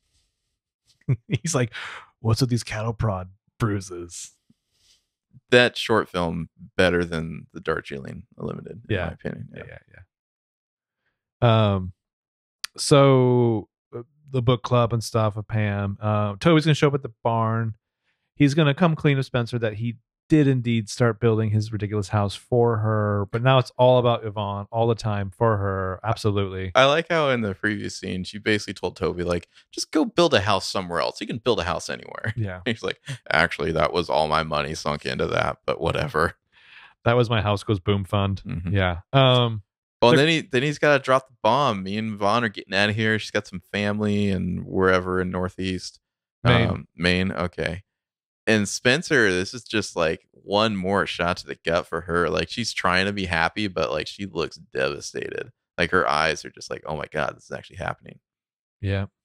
So Caleb is in love. This is a great scene. Yeah, it's a great scene. Toby's in love with Yvonne now. He's going to go run off with her. And this is basically goodbye. And he leaves, and Spencer just breaks down crying. I mean, this is a nice gesture for her with the necklaces and everything, but the way they wear them and they're so prominent in this episode, I just think, like, would you walk around with like your name, like almost like a yes. I mean, who are you asking here? Of course, I would. You would walk around like a blingy name tag. It's not that blingy. It's understated in gold. Mm-hmm. I really hope listeners of this podcast all chip in to get you like a big cursive-y, bedazzled like Benjamin it's not Light. Bedazzled. It's just no, gold. But for you, it should be. No, I'm saying I want one like they have, but like with like blood diamonds, like conflict gold for you. Okay. I think you'd prefer to have some sufferings attached. That's interesting. You know yourself. Yeah. So Toby's gonna bounce to Maine later. She cries, and then it's time for an away mission. Mm-hmm. They're just sans Arya here. Arya wants to go elope, so Allie, Hannah, Spencer, and Emily, they found this storm cellar thing. They go in, and it's like, oh look, married or not married, Jessica De Laurentiis had a layer too, because she was investigating Allie's disappearance and all the weird shit, and like she has files on all the liars and a file cabinet named the leads. PI1. Yeah, there's a record search. There is no folder for Arya in this, Dun, dun, curiously enough. You can tell Spencer is like a little off her game because she's just got the same flashlight as everyone else. Mm-hmm. Oh, Mary Expenses is one of the folders. Yeah, they see that like Jessica managed Mary's entire life and was like in control of her healthcare, and at one point signed off on Mary being electroshock treated, which Spencer's the one that Yikes. points that out. So if you're going with the Twincer theory, you could say that like she's making sure the liars know about Mary's kind of mistreatment, I guess. I don't know. So anyways, yada yada yada. Mary has a second child who would have been their age. No gender is listed. Hannah sees a photo of herself from like all these like PI photos and whatnot, and she's like, damn, my hair looks good. So they all find this very curious. There's another child that they must discover, because I guess they figured out by now that Cece was the first child of Mary's, right? Yeah, I can't remember where exactly they figured that out. Well, Mary's been saying that Yeah, to anyone who listen. Mm-hmm. So then back to Ezra and Arya. They're about to elope, and there's conversation about her very lacy wedding dress that is not getting checked, or not a carry-on or whatever. But then the FBI shows up, and they're like, "Hey, Nicole might be alive." And he's like, "What took you so long? Oh, Nicole." I mean, never mind. I just need to go destroy some servers. Yeah, so the liars will run to the car when the alarm goes off. They get inside. The thing slams shut on them. It's like the car's been hacked. Well, it is interesting, locked. Real quick, just in the layer here, there's like photos of Redcoat, photos of Allie as Vivian Darkbloom. Yeah. I don't know who took these. Like one of these, it appears to be Allie, like first leaving as Vivian, like after she was attacked. So yeah, I don't know what these are supposed to be, but I guess like they're from like surveillance cameras and whatnot. Or the PI. Mm-hmm. Well, that one had like a little IP stamp on it, so I'm guessing maybe that was like a camera somewhere they pulled it from. Well, I mean, PI could have provided that though. Yeah. So yeah, they get into the car. It's like she doesn't have the keys, so they just all get in the car. The alarm will shut off, and then of course when they get in the car, it locks itself and is like a death trap now, and starts like counting down from 20 on the dash. Very creepy. They think they're about to explode. Hannah's just like, it's a bomb, you know, and then they just all duck and nothing happens. And then they get a message that says, if you find out who I am before I find out who killed Charlotte, you die, AD. And then someone writes, ICU, going to call back to Noel Khan in the rear on the condensation there. That's some real original gangster shit. It's very interesting. So it would imply that, and then the cellar like catches fire. Like it's like there's like a firebomb in there or something to burn up any evidence in that cellar. It would imply that perhaps there was something in there that could have pointed them to AD. And there are two items that were stolen. We'll see in the A tag. There is Arya's file and Noel Khan's file. So this is Noel Khan in the A tag though, right? I don't know. Do you think so? I think so. This is some sort of layer. We see there's like Charlotte's books and other stuff here. Like boxed up Charlotte's books, yeah. This person sets down Arya. There's an upside down doll head being used as a pencil holder. That's fantastic. Yeah. He makes himself some scotch. Arya and Noel's files are here. Arya's file gets set aside. Noel's file goes into the round file here and is lit on fire with some over 100 proof Irish whiskey there.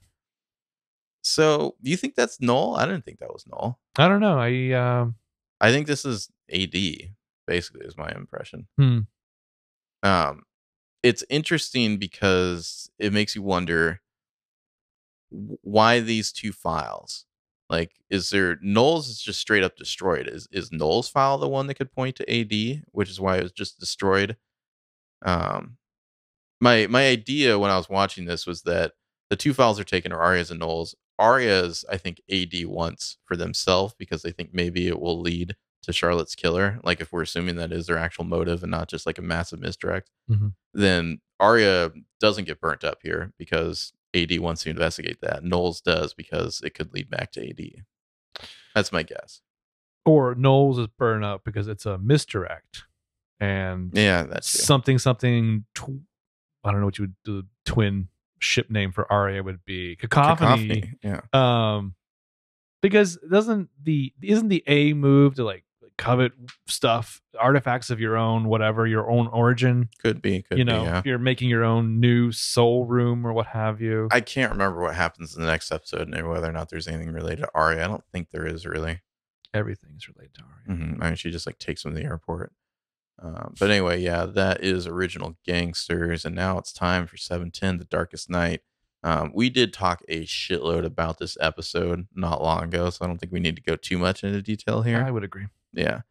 The 3.5 hour episode. You can find it online. But this episode is written by our Marlene King and Maya Goldsmith, directed by Arlene Sanford. Is it me or is it kind of fucked up what Hannah does to Noel Khan in this episode? Well, you gotta take. He's not a good guy. Granted, you gotta take from her perspective, though. She's 100% in on that he tortured her. I guess it seems like there's easier ways to get someone's DNA than slicing a huge gash in his knee. I mean, if she thinks she's getting revenge, then sure, yeah. I mean, she's a little reckless, and that's not a good place for Hannah to be, for sure. I think you had said at one point that when people are first getting into the show, Hannah's their favorite character, and then I think not in season 1. I think you had mentioned that on one of our first episodes that for a lot of new people, Hannah's like their favorite character. They like Hannah, but then I think as it progresses, you start to graft onto one of the other liars. You start to relate to them more. One of the things this casual rewatch has made me more interested is just Hannah in general. This is not a great storyline for Hannah, but I find that there's a lot more depth and a lot more interesting stuff in Hannah than I don't know, previously felt or took away from it. I would say Hannah is a popular liar among general fans of the show, although if you're just starting out watching it from episode 1, she would not be your favorite at first, I don't think, because she's not very likable in the first season.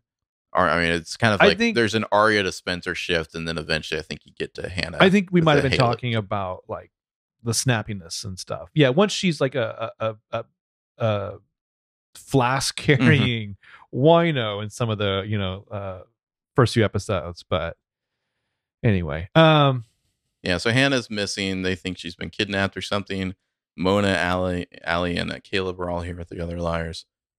Eventually, they agree to call the cops. I gave her a new phone. You can't hack it. Mona's like, no, you can't hack it. Yeah, Hannah whips out her giant knife and admires her reflection in it, as you do. It's like they really want us to think Hannah's about to like slit Noel's throat or something. She even like pulls his neck back, like she's about to like cut him, and then no, she just cuts his knee instead. She's like, "Hey Noel, have you seen that movie Antichrist?" Yeah, I mean, she is like flashing back to her time kidnapped herself here, so I guess this is trying to justify the way she's behaving. And she's like kind of hitting him and like tell me, I want the truth, all that. It's a dark turn of events for Hannah. The dollhouse, the being kidnapped and cattle prod and all that. I guess the one thing that never totally worked for me in this half season was that she has this really harrowing experience in 701 where she's kidnapped and cattle prodded and she gets away and like who knows what was going to happen to her there. And then it kind of seems like that trauma is underplayed for a while. And like because there's like Haleb drama and Spaleb and all that, and then like suddenly it just like it came back like, oh, by the way, she's still really traumatized by this. Also the added guilt of being behind the wheel when Rick is killed. Yeah, that kind of all got in the way of her trauma a little bit, I feel like, where it's like we weren't really talking about that much, and then suddenly it was like Hannah's gone too far because she's like she's still suffering from this thing that happened to her that we just haven't really talked about in 5 episodes. We should be thankful that Hannah even gets out of bed for half these episodes. Yeah. Yeah, and I mean she broke up with her fiance and all that other stuff. Well, that might have been a therapeutic gesture. Yeah. But it's just like all this other drama happening, and then it's like, let's come back to, by the way, Hannah still has PTSD from this whole thing. Mhm. But yeah, so she cuts Noel's like unconscious. He doesn't ever really wake up here. She cuts him. She's got his blood, and she just stares at the knife like a psychopath. When you do DNA tests to determine paternity, like, is blood usually the method? No, they like swab the inside of your cheek. Or Like hair? I'm all about. She goes to the DNA lab guy and just like hands him the bloody knife, and he's like, "You could have just like pulled a hair out of the person, but sure, we can test this too." Well, I feel like he opens up the manila thing, sees the knife. He's like, "Oh shit!" And she like whips out like another C note, and he's like, "No, I can do that." Trying to find out who your baby daddy is, and she's like, "Fuck you." I could put 2 strains of blood on this knife. Yeah, so they called 911 in the it's the opening. a PLL like premiere finale episode because the cops are all over the Hastings house. Mm-hmm. Just there's like a forensics guy there. I don't know what that guy's doing. Marco Fury's there directing things around. Toblerone is about to leave. Mm-hmm. Toby's about to get out of here. It's his last day on the force, 2 days of retirement and all that. He wants to stick around and see this through, and Marco's just like, nah, get out of here. But remember, there was a question as this airs, like, especially the day of, like, fervor of who's going to die, who's going to live. And it was like, by this point in the episode with Toby, like it's definitively his last day on the force. Aren't you just like, oh my God, Toby's going to die? Totally going to die. Marco Fury, not that tall. Toby's much taller than him, looks like. Does that make you feel better? I'm neutral to that fact. Okay.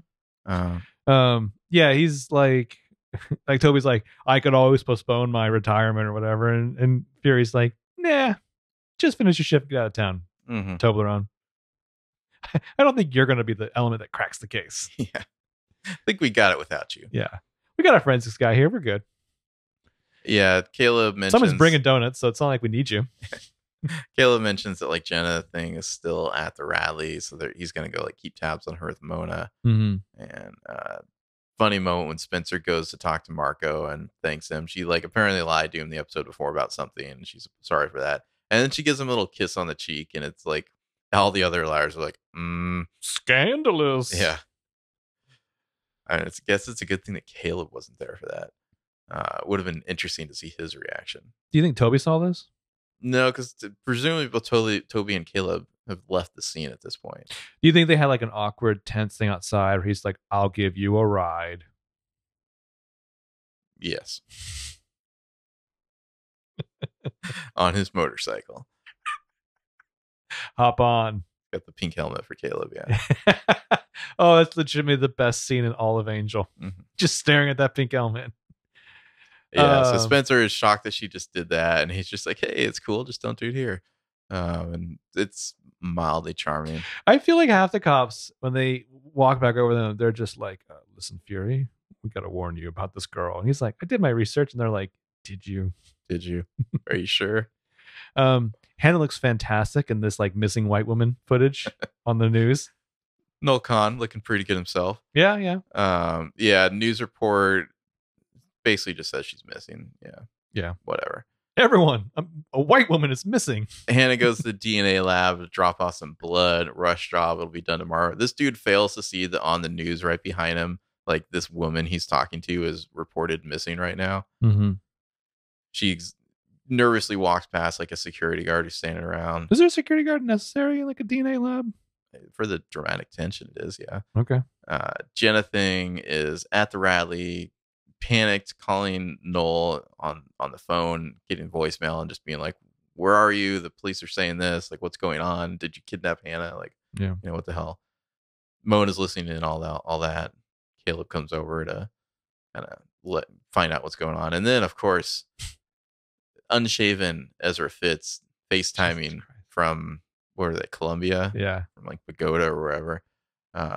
Letting Arya know that, you know, it was a bust. There was no Nicole here, so he's coming home. There's this weird thing where she's like, oh, do you want me to pick you up from the airport? And he's like, no, but be there when I get home. If you don't have plans. What the fuck? Yeah. Like, just if you want to talk to her, have her pick you up. Yeah. Weirdo. Ezra is barely in this episode and somehow managed to still be awful. He's really good at that. Really good at that. Yeah, some more Hannah with her kidnapped Noel Khan. She hears on the police scanner that she's reported missing, so she's like, "Oh shit, Calling the big guns. gotta call Mona." Mona, thankfully, is just like, why the fuck didn't you call me first? I know, really. If you're gonna kidnap someone, tell Mona. She'll help you out. So Mona frisks Noel down. I want to just point out again, Noel Khan, Mona's ex-boyfriend. Frisks her down, finds that flash drive of the dollhouse videos that were stolen from Spencer's place the night before. Oh, Hannah's like, "What are you doing?" And Mona's like, "Feeling these amazing quads." Yeah. I mean, I don't know if you've seen him, but he's been working out. He is juiced. Hannah doesn't want to like settle for busting him for the flash drive. This is just so dumb. Like, they have him on video at the dollhouse. Like, you don't need, like, you can wait a day for DNA evidence. Just turn him in now. Like, I feel like this plot in this episode, there's a lot of idiot ball getting tossed around in order to like make things move where they need to move. Yeah. It's a truth up game. Yeah. Throwing the idiot ball around. Yeah, so she wants him, busted for the full ride of being AD, torturing her, everything. She's, trying to get, in her own eyes, her own worth back, her validation. Meanwhile, Spencer's Paige shows up with donuts for everyone, and Allison's like, what the fuck? Pigskin? Ugh. Not a good look for Allie. Like, jealousy on Allie, especially like of Paige. Like, you're Allison De Laurentiis. Like, what happened? Like, now you're the girl who gets jealous of Paige. Remember 5 years ago when you apologized for being horrible to her? Think again, pigskin. Yeah. Yeah, Allie is just kind of low-key awful in this episode for the most part. Allison's like, hey, Paige, remember 5 years ago when I told you that I was mean to you because I didn't like myself? Nah, I don't like you. Yeah, Allie's just like, I'm going to go throw up. But like, and then like literally, I guess, because she's got like morning sickness, as we'll find out. So I mean, Paige is definitely getting a little clingy. Like she's got like a hand on the back. Yeah, it's not naturalistic. Paige she's making a move. Well, she does refer to herself later as Emily's girlfriend. Mm-hmm. Yeah. I mean, I find it the broader plot line here. Paige is back to apply for the swim coach job, right? Mm-hmm. And then like encourages Emily to apply for it as well. Mm-hmm. So they're both applying. I don't think Paige suggested it to Emily. Okay, they found out they were both applying, and they're supportive of each other. They're not competing for it. I think Paige wants them to compete, though. Like, yeah, I think that's part of their whole. Did you see how it spins out? No. Okay. What are there spoilers out now or something? They released some like 1 minute preview scenes. Oh, I've only seen 2 of them. I've only seen the 1 minute one. Yeah. I'll just say this: Mrs. Horowitz is back. Oh, excellent. Yeah, it is excellent. Horowitz. Mona will finally successfully coach Hannah into making a great false report to the police. Mm-hmm. Yeah, Hannah practices her story, which is that she wanted to go find the girl who Noel Khan in her dreams pushed down the stairs, which I refuse to accept that that's actually what happened there. Fury's like, what is this, Twin Peaks? I had a dream where this was the secret Noel Khan had. And Marco's just like, I think Noel Khan has better secrets than that. I did say that. Mm-hmm. We'll get a great scene again of Jenna putting on lipstick in the reflective elevator, but instead of Hannah, she'll be talking to Mona at the rally this time. Mona's there to offer a deal. Get out of town now, and we'll spare you from just the heat when Noel goes down, basically. Yeah. Interesting scene. I don't know if there's necessarily more we could read into that than Mona just trying to like get some pieces off the chessboard. Well, it's interesting to me that like even with episode 620 and this one, there's these scenes where Mona has to basically just go like shake down tertiary characters. Mm-hmm, She's like the Saeed of this show. Call her first. You'd be off this island 7 years ago. Got to keep sending Mona on like missions around the other side of the island, so she'd be too competent and fix things otherwise. Of course, Hannah's her constant. Noel Khan, by the way, has woken up because they didn't leave anyone to guard him there, so he just wakes up and he's pissed and he like hulks out and he's gonna be loose next time. Like they don't check on this dude for like a day and a half, and they're like, "Oh shit, Noel got away." Imagine what Noel Khan smells like right now. Also, he needs his latest dose of Ketracylite. Hannah and Caleb will reunite. It's like Noel probably has like gangrene. I mean, I think we brought this up in the original podcast, but like he doesn't look so good by the end of the episode. You might need some antibiotics. The deadly combination of gangrene and syphilis making its way to his brain has turned him homicidal. Like battle axe homicidal. Yeah, Caleb and Hannah will reunite like a fucking moonlighting episode of more fucking. What is the line? I don't have it written down. It's just like you eat French fries in bed, cold. You don't do the dishes until there's mold. Or something, some variation of that. Like he starts rhyming. You won't admit that we're supposed to be together forever. It's like a brain dead Dr. Seuss rhyme. Yeah. So eventually he had to like work on that beforehand, right? Yeah, he did. He's like, this is going to be totally organic and casual. I practiced this in the mirror 20 times. Yeah. Toby, while we're having this long drive through the woods, can I workshop something with you? Let me run some lines by you. Bro, I would love it. Let's role play. You be Hannah, I'll be me. Bro, can I be you and you be Hannah? Well, Toby, that just doesn't make any sense. I know, bro, but I'm leaving town. Also, bro, can I kiss you? I need this. Just one time? Say goodbye? Well, I guess, but... I'm trying to think of the lines for Toby to do that. Oh. You eat French fries in bed, cold. You don't do the dishes until there's mold. Damn it, babe. You don't realize that we're supposed to spend the rest of our lives together. Also, something about shifty waiters. Wait, what did you say, Toblerone? Something about shifty waiters? Take me now. Well, where? I'm low on gas and you need a jacket. Shifty waiters? Whatever he says after. Like, you send food back if the waiter breathed on it. Yeah, that's right. Anywho, Emily sensed that they were going to go fuck town, so she's staying with Allison. Just imagine if she hadn't had that insight. Like what she walks in on later. Oh, yeah. Boom. Caleb's asshole and balls. Yeah, I have some thoughts on that scene. You want some midnight quiche? Yeah. Wow. That is a term I've not heard used before. Where'd you pull that one from? Well, out of Caleb's asshole and balls, obviously. Yeah. Meanwhile, instead, Allie's just like, I'm pregnant. Wah.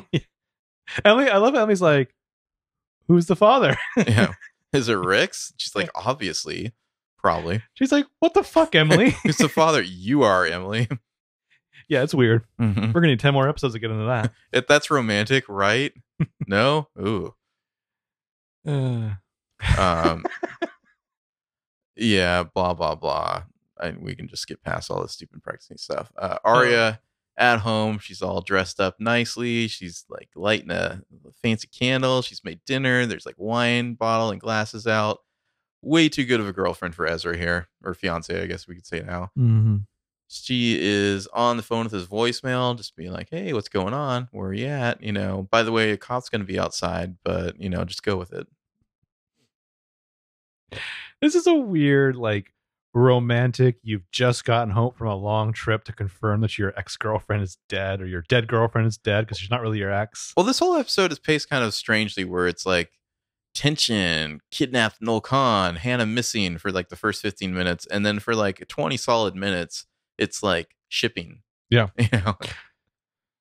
I hate to say it, but I feel like as like the publicity head of the creative staff, doesn't I, Marlon King, have to play to that element the strongest? I guess. Yeah. I don't know. I honestly feel like a lot of the other writers are probably relieved that they don't have to. I'm not sure they each have their favorite ships. Well, they have, but like they have a niche that they get to play with. Like whatever's going to happen in episode 15. You mean it's like because it's a premiere or finale, they have to have like shipping stuff. And like at Paley, I, Marlon King has to be like, everyone's Endgame, yay! Yeah. You know. Yeah. Except for Toby and Spencer here, because Marco's shown up. Toby has passed him the baton and said to run with it. Yeah, bro. You need to get her something from Sarno's. Trust me. And a cherry soda with crushed ice, which, anyway. Here's what we're going to do, Marco. We're going to role play what you're going to say. Yeah. Marco's like, I'm not into that, Toby. Who do you do that with? No one. Only friends. Asshole. So, yeah, they're going to have some Italian food there. And then it's time for just some very theatrical fucking between Caleb and Hannah here. Mm-hmm. Who the fuck does this? Wow. On the sheepskin doesn't? rug, kneeling. Like, I guess this is a callback to when they like first did it in the tent. But Yeah. like, so in the previous scene, it was earlier in the day. Mm-hmm. They'd started making out. Caleb was just then like, I think it was like evening-ish by the time they got back. well, no matter what, Caleb had to been like, hold on, let's stop for a second. He like turns on the fireplace, lowers the lights, like let's make this nice and perfect. Hannah's like, true story. A few days ago at my wedding shower, that fire almost killed somebody. And Caleb's like, Hannah, I can only get so erect. It was Arya. Oh my God, it just came. Don't worry, I got more jam. Yeah, there's gonna be some like licking of each other's scars. Oh yeah, he's going after the scar. I mean, that is definitely the sexiest part of the scene, I would say. Yeah. The cattle prod scars. We almost go back to the Blackburn like bush well, but we don't. But they're like nip to nip. He undoes her hair. There's some hand. There is some hand stuff on the sheepskin rug. I assume this is like right in front of like huge bay windows where everyone can see. It's certainly in front of like the 5 cameras that Lucas has set up there. We cut to the train entering the mountain. Yeah, cut to the exact opposite of that kind of date. It's just the mopey Netflix and chill here on the couch with Emily and Allie. Allie just starts crying and then wants to make out. Yeah. From Netflix and drill to Netflix and chill. Yeah. Ooh, Netflix and drill. I mean, you could have made this cute, right? Like, you could have been like, hey, let's have Emily and Allison get together and we'll make it romantic. Instead, she's like, I'm sad because I'm pregnant. Like, kiss me. Well, imagine you're in the writer's room pitching this and you're like, when there's tears and someone's like, happy tears? No. Oh. But they're still going to do it? Yeah, they're going to do it. Oh. And Emily's just like, Allie, this is a horrible idea. Like, you're obviously not in the right state of mind. And Allie's like, no, but I promise. And Emily's like, all right, let's do it. And I will bed you and give you the greatest night of pleasure of your life. Whatever. Yeah, so Arya's going to be on the phone trying to figure out what happened to Ezra. Arya's arguing with United right now. Oh my God, if that video had been Ezra getting punched in the face and dragged off the plane. I think social media would have a very different tone towards United right now if that was the case. Oh, we'd be okay with that. Mm-hmm. We'd be okay with that. Yeah. I'm an author of a book. It's coming out later this fall by my dead girlfriend. As Arya is arguing with United on the phone, on the TV, suddenly she sees Nicole covered in dirt. And I'm just going to say leaves, even if they're not there or not. And she's like, you can't hear because the sound off, but she's like, Ezra! And she runs out. And then, of course, Ezra's fucking there. He's all like sweaty too. Like he just hiked into the wilderness. Yeah. And she gives him a hug. And there's definitely a kiss here. Like it's like it kind of cuts to Arya and then it cuts back. Is there a kiss here? Yeah. I'll show you right here. Let me just frame by frame it here. She's like walking close to the TV, like, you've got to be fucking shitting me. Mm-hmm. And then right on the TV, we see Ezra just pulling away. I wish you could see Benjamin Light's wrist moving. That's a kiss, right? That looks like a kiss, yeah. He's holding her hand or her head in his hands. His face is pressed up against hers. Like, what else is he doing? And then he in the woods, in the jungle here, while armed people watch, he lifts her up onto the stove. Mm-hmm. And takes her right there. Arya's like, well, that's just excessive. Come on. You can't show that on TV. Yeah, and this is all, I love that this is happening on television for her to watch and just be mortified. And then because she's Arya, she like rewinds it and watches it again. Yeah. It's great. And then Pictunia's like, you know what you have to do. And then I think we finally cut to the next morning, right? Yeah. Next morning, Spencer goes to visit Toby as he's changing his oil. What a Toby thing to do. Like, Toby's the kind of guy who, like, whatever vehicle he has, I think it requires maintenance for any trip longer than, like, morning commute. You have to do this so everyone knows that you're a man. Mm-hmm. Like, that's his thing, I think. Like, they're going to go for a Sunday drive, and he's like, hold on, Yvonne, I got to check the brakes. I'm going to check the dipstick. Yeah. I workshopped this with Caleb. That was actually innuendo. Let's do it, baby. She comes to give him a book maybe cuts his brake lines, asks to kiss him one last time when she finds out Yvonne's not around. Inappropriate. Yeah. He like doesn't really want to kiss her, but he just kind of like stands there and lets her kiss him, and then he kisses her back a little, Mm-hmm. and then just like makes like just weird like Fireworks are happening behind them. wounded puppy dog Toby face like at the end there as she walks away. Yeah, she's just like, Toby, you deserve that great, beautiful love. And he's like, ditto. And she just walks off after really just fucking him up. He's just pow, pow, pow. You had such a great frame there at one point. Oh, it's gone. What are you looking for, Toby here? Of Toby's sadness, yeah. Yeah, there's a lot of it. Wow. There's so it's like an orgy of Toby looking bloated with sadness. Mm-hmm. Poor Toby. Also, he's just read the script that he's going to die like that morning, I'm sure. Back at the dealer Inch's house, Emily is waking up on the couch next to Allie, and she hears arguing outside, resting her head gently on Emily's breast. Mm-hmm. They wake up to those are cool pajamas. I know I said that before, but still, they're cool pajamas. They wake up to the sound of manic Paige outside. Paige telling the cop outside that Emily's her girlfriend. Interesting. Yeah. Emily's like, whoa. Yeah. Can we talk about that? So she goes outside and kind of comes and she's like, calms things down to the cop there. Paige, you're in the army. You don't exactly have a rank. You know what I'm saying? Mm-hmm. And Paige is like, oh, you slept over there last night? And Emily's just like, oh, he's in a bad place right now. And Paige is just like, this is all bullshit. Allie's manipulating you, and you're a fucking sucker for following for it. What I was confused about is based on the angle. Did Paige think that Emily was at Spencer's? And then she was like, oh shit, you came from behind me? You came from her house? Mm-hmm. God damn it. Yeah. But Paige is showing up because today is the deadline for the application of the job, which Emily's going to, everyone knows Emily's going to turn in her application late. She's Emily Fields. Like Emily could actually hold down a coaching job where she can't leave constantly. Yeah. Hey, you, kid of the eczema, cover for me. Yeah. Paige says, you know what? Call me when you finally decide to cut the strings, because she says that Emily is Allie's puppet. Theory. Then Emily goes back to Bed of Ultron. Hannah tells everyone that Hannah wakes up in Caleb's arms. DNA calls. Noel's not a match. Hannah tells everyone she screwed up. They decide to sneak out. I love it. They record a fake conversation to play on tape to fool the cops.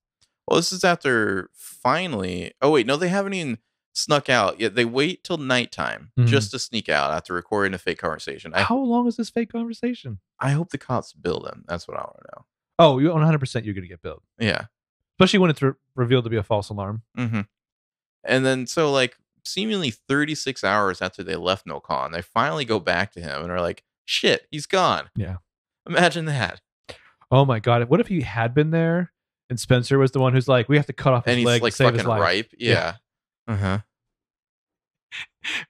They like take off Arya's belt, wrap around his thigh. She has to like hold it with her teeth. Spencer gets what like do they use? What cutting instrument could they use for that? I'm trying to think. What did they use in that scene in Day of the Dead? What about a what do they call those? Like the meat carvers? You know, the little electric knives they use in the kitchen to like carve a ham or something.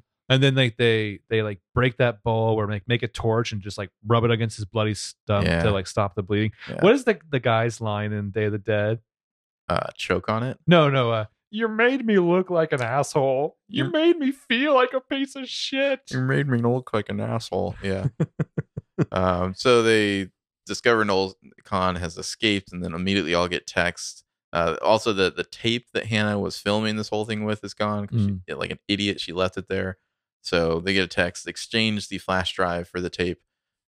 And because everyone has the idiot ball in this episode, I'm going to assume that they never even made a copy of that flash drive. I'm just going to say 2 episodes ago, Emily coined it Dr. Amateur Hour. Mm-hmm. So at the rally, there's Caleb and Mona having a lovely little tea time together. This business with them fixing each other's tea, crossing arms, it's so weird. I don't know what it means. Well, he gets a sugar cube from her. Mm-hmm. She doesn't get a sugar cube. So she knows it, just he wants a sugar cube. Mm-hmm. It's like she knows how he likes his coffee. He knows that she likes cream in her coffee. And then seemingly Jenna shows up at the bar and like has drinks sent over them. But it's actually Sydney who's like, Hi, I'm here for this one line. Goodbye. Also, dummies. Jenna's not going to wear a hood inside. Yeah. Jenna can't see if it's raining or not. Yeah. Yeah. Sydney's just like, I have one line in this episode, and that was it. Y'all done got played. Mm-hmm. Yeah, that's what she says. Toby is packing up, about to leave with Yvonne. He almost sends Spencer a text, and then wisely does not. Babe, I'm full of feels. Yeah, what is it he's going to say? Heading out soon. I just wanted to say, and then he stops himself and just deletes it. Good idea, Toby. Smartest thing you've ever done. And that's it. Before he dies. And Toby dies, yeah. And then cut to like Elm Street here, this like weird abandoned like former blind school place or whatever. There's always one of these they can go to. Ran by I'm Martin King's dad. That's who established it. The editing here is very strange. Yeah. Like when they first get here, there's like 10 minutes left in this episode, and so much happens. So much happens. It really seems it's like maybe you could have trimmed some of the shipper stuff in the middle to make room for this. Yeah. Because it seems like everything's happening really fast. Like they show up, we like get some cuts of like rats and stuff. Suddenly we just like a random cut of Mary Drake somewhere. We don't even know where, like seemingly like on the outside, maybe looking in or in another room. But hearing them like, and we like won't cut back to her ever again until she shows up at the end of the episode. It's so weird. But yeah, this is like all a death trap. First they just put the flash drive down, and then it's like the tape is upstairs for them to come get, but then clearly it eventually becomes a death trap. We don't need to get into all the choreography here because there's quite a lot. The Tim Burtonness of it all. Yeah. Well, there's quite a lot of like, we need to move these two characters here, and then like this other character can come by, and then they go off in this other direction. So these other characters can move in here. In general, the sight of Jenna thing with a gun, like blind person with a gun, and they must all be quiet. Like that has like a nice kind of just pulpy genre feel to it. Yeah. You know, it's like a horror movie or something. Well, just what they've essentially turned her into. I don't think this is like Jenna and Noel's like death trap. They're gonna like do away with the liars for good here. What is their end game? I think they just wanted to kill them all, and then have sex on their bodies. They assume that the liars have killed Charlotte. At least that like Jenna at the end is just like, this is for Charlotte or something like that. Well, like I think about applying Noel's logic when he's talking to Spencer. Was it season 5? Allison sent me to that house, and now I need to have the insurance. So is it like they know that those videos incriminate them? They want to get the flash drive, but they also want to kill any potential witnesses so they can, like, I don't know, sleep comfortably at night for the first time ever. Yeah. I mean, I feel for Jenna in a regard. She didn't lose her sight. They took it from her. There you go. She smelled their fear. But like, no, not as much. It's not the same story. You know what I mean? Yeah. What are you up to, Noel? Yeah. It's just another like white guy. Well, with like aggressive privilege. At this point, he might have like lethal gangrene, and who knows what's going on in his brain. Like he's not in a normal state of mind for Noel Khan, I think. Yeah. Well, yeah, because again, like you said, the gangrene and the syphilis that's making its way to his brain is just ruining him. I like Ali has a line in here. Is there a blind baby epidemic I didn't hear about? Because of course there's like this whole weird incubator room with a bunch of like fake dolls, and like the Tim Burton room full of like Pictunia fetuses and stuff. I honestly feel like some of the stuff in season 5 with Hannah and Allison, it's not just like, oh, they're both blonde. I think a lot of it is like, okay, guys, Allison's back. How do we write this character as a living, breathing person? And I honestly feel like somebody had to say at one point, I don't know, peel off a couple Hannah lines and see where it goes. Because that's what she gets half the time. Yeah, true. And I feel like Hannah's like, yeah, I've got an identity disorder. Like, I saw the first draft of that script, and now I see the second draft of the script. You're stealing my lines. Yeah, so eventually Noel Khan shows up. I mean, the set design here is amazing. The details. Holy shitballs. They're hiding. Hannah comes up behind him and like charges them with like a coat rack or something. Fetal pig. This is after Emily stupidly left her phone upstairs. And then, of course, he found a battle axe at some point that he will drop, and then Emily shoves him against the wall, and he falls on that battle axe, and R.I.P. Noel Khan. And then Hush, Hush, Sweet Charlotte, like his head clunk, clunk, clunk, clunk, clunk, like that bowling ball down. Jenna will step over it. Jenna fucking kicks it. Yeah. Well, I mean, you had the bit where they go to Archer's secret like safe house or Yeah, whatever with the set up head, at the head. Yeah, and then the bowling ball that gets knocked down, and then finally the actual head, which I feel like maybe the liars should have been more shocked by. yeah. I mean, I don't know how much more you can crank up the intensity than was already there. Like if they actually saw Noel Khan's head bouncing around. Well, it just makes me think like I think what like Norbert directed that one episode. Like, do you have a conversation with your director when he's like, "What's the point of the head thing?" And they're like, "Let me tell you this gag we're planning for episode 10." Yeah, yeah. Thump, thump, thump, thump. Poor Noel Khan. We didn't get to find out, all about him and how he learned to smell fear and how he says I taught Jenna a lot of things. Like what? Well, there's one thing Jenna taught Charlotte and me. It's how to smell fear, and also maybe blood. You bitches never understood me, and now we never will. Tragically, that is the end for Noel Khan. He lost his head. Yeah, that's not how you become head of the department. And then Jenna kicked his head and didn't realize that she had just kicked the head and went on up the stairs. She's so hilarious, pointing the gun, sinisterly monologuing, and then going to the next room. Mhm. This is the board for your weird PLL clue game. Yeah, really. Oh man, the head.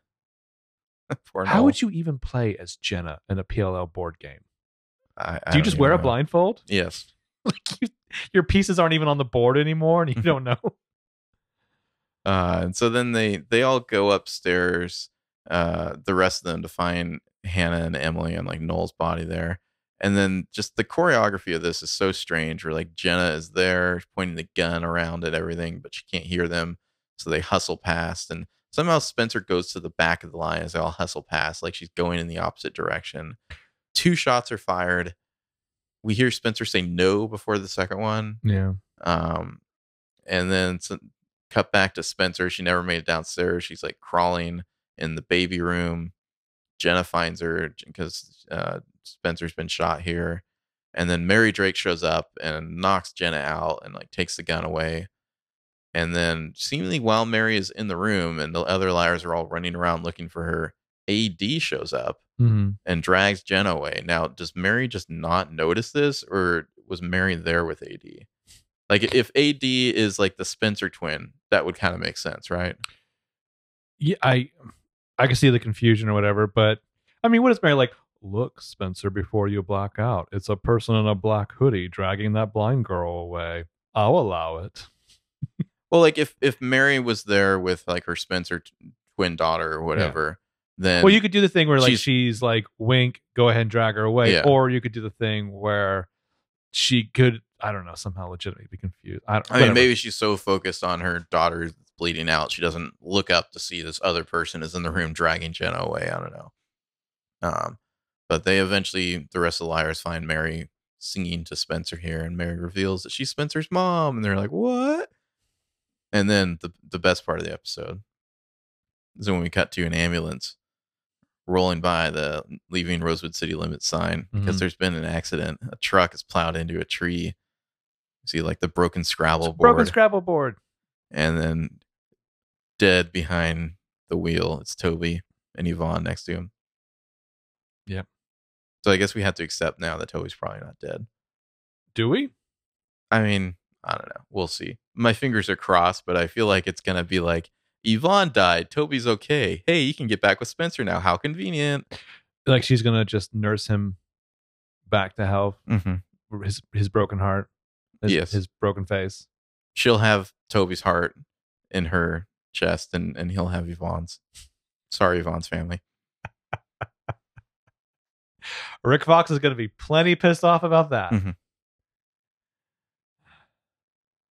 Or the accident is so disfiguring that Toby has to get reconstructive surgery to become Caleb.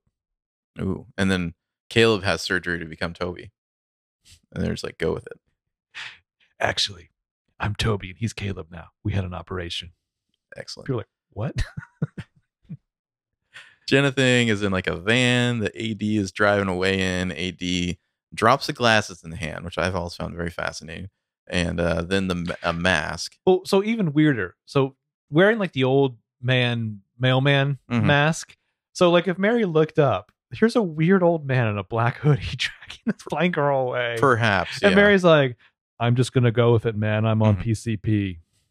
And Jenna's like, you're AD. So Jenna knows who AD is and would suggest that perhaps Jenna and Null were getting AD messages and threats as well. When we did this originally, if I remember correctly, you hadn't slept the night before because of pills and theories. But like, weren't you like all in on like something like Caleb is evil stuff? Maybe. Okay. Yeah. I mean, Caleb and Mona seems suspicious in this episode, and it really seems like I'm trying to think about that meeting between Mona, Sydney, and Jenna in 505, like who the fourth member was. Who was Mona meeting, who was a blonde behind the frosted glass in like 503? If that's Charlotte, then everything we've known about Mona for the past 2 seasons has been somewhat of a lie. Like her being in the dollhouse would have been all a ruse as well. And not necessarily, but seemingly, if she's known who A was this whole, who Charlotte is A the whole time, then she's been very untruthful, basically. What if it was Shower? Yeah. So that I mean, we've theorized 3 episodes ago that it was Allison. Yeah.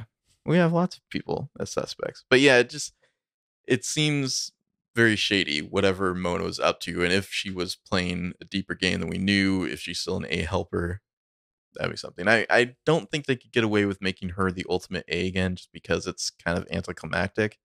Like you need someone else that you can pull out of the hat there.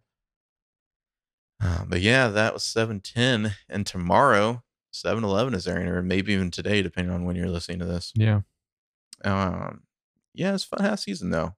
I mean, I definitely think 704 is the best there. Darkest Night had a lot of fun moments, although I do think it suffers a little bit from the idiot ball thing, where characters just have to act dumb in order to get them into the situations they need to be in. I mean, I think that once they get into that last 10 minutes, the death trap there, it's a little rushed, but maybe that's kind of the beauty of it, that it is so manic and pushed around. I mean, we probably spent like 2 hours of our podcast just breaking down that last 10 minutes. Yeah. And 7-11 coming tomorrow, playtime. So yeah, listen to this, and we'll be posting our episodes on Friday, most likely, as we have in the past. And I think we'll probably have to split up the last episode into two podcasts because it's so long. That's what was suggested to us by people who would know better than us. So yeah, hope you've enjoyed listening to our casual rewatch, and it's time to get back into the game. I hope you remember how to do normal podcasts. Probably not. Probably not. We probably don't. All right. Until then, have fun with playtime. Yeah. Bye-bye.